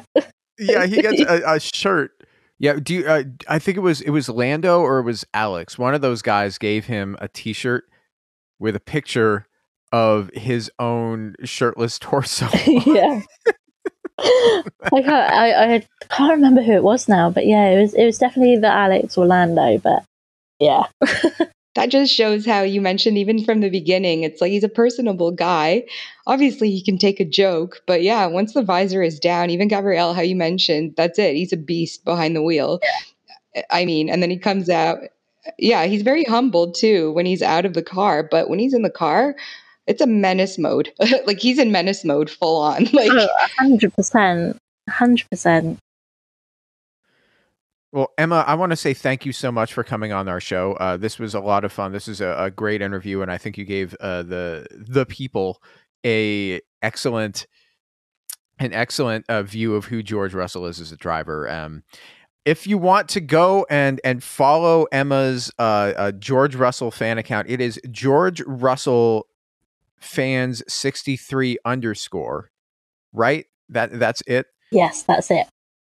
It is. Make sure you add the underscore. It is at George Russell fans 63 _. It's a good Instagram fan account. It's a good one to follow. That was excellent. That was a fun conversation. I really loved that conversation It that was we just had. fun. Yeah, I think that's about it for this episode. So I guess to sum it up, Mercedes, strong team. They have a great team leader in Toto Wolff. They have two drivers, Lewis Hamilton, arguably the greatest of all time, and George Russell, the star of the present slash the future. So really cool team to be a fan of. If you want to be a fan of a team and then support them going forward, very exciting prospect. Milano, are we talking about Ferrari next week? We can do Ferrari, yeah, because I mean, it's a lot of times when I was younger, as soon as someone would mention Formula One, I would just think of Ferrari, red car, and Michael Schumacher. So I think it would be good to jump into that for sure. Long history there. Yeah, so we're going to talk about Ferrari, which is going to be a lot of fun. We laugh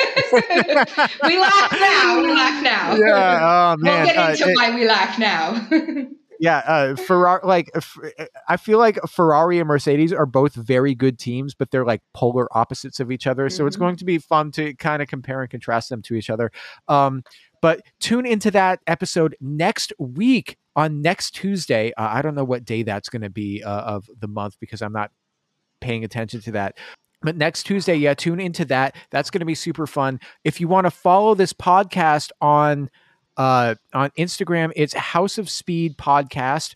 Are we on Twitter? We're House of Speed Pod on Twitter or House of Speed Podcast. Yeah, I can't remember. I think it's House of Speed. Oh my goodness, we're just getting started. So we'll get. I think it's House of Speed Pod. Yep. On Twitter, because they make you have shorter names. You can follow me on Facebook and Instagram at GAVRIELHACOHEN. If you're more interested in hearing me talk about Colts and other stuff, you can follow my other podcast, which is called the Leaving Eden Podcast. Super fun, really fascinating listen. A lot of fun. Milana, do you want to plug your social media? I'll plug just my Instagram for now. It's my personal Instagram, but I put up stories when the race weekends are happening and then the follow-up after the race. So it's just at Milana Jevtic. So it's MILANAJEV as in Victor, TIC. Milana Jevtic. And you'll see more of my personal stuff, but I love sharing all this information with you guys. Thank you guys so much for tuning in. Can't wait to talk about Ferrari next time. That's going to be fun. This was a good one too. I really like how we delved into the new driver as a rookie for Mercedes. That's George Russell. I'm really happy about that, contrasting a 7-time world champion. So I really love how we talked about Mercedes, and I think we're going to have a lot of fun talking about Ferrari next. Gabrielle, I'm excited. I'm really excited. I'll see you guys next time. It'll be fun. Welcome to the House of Speed. Welcome to the House of Speed. Welcome to the House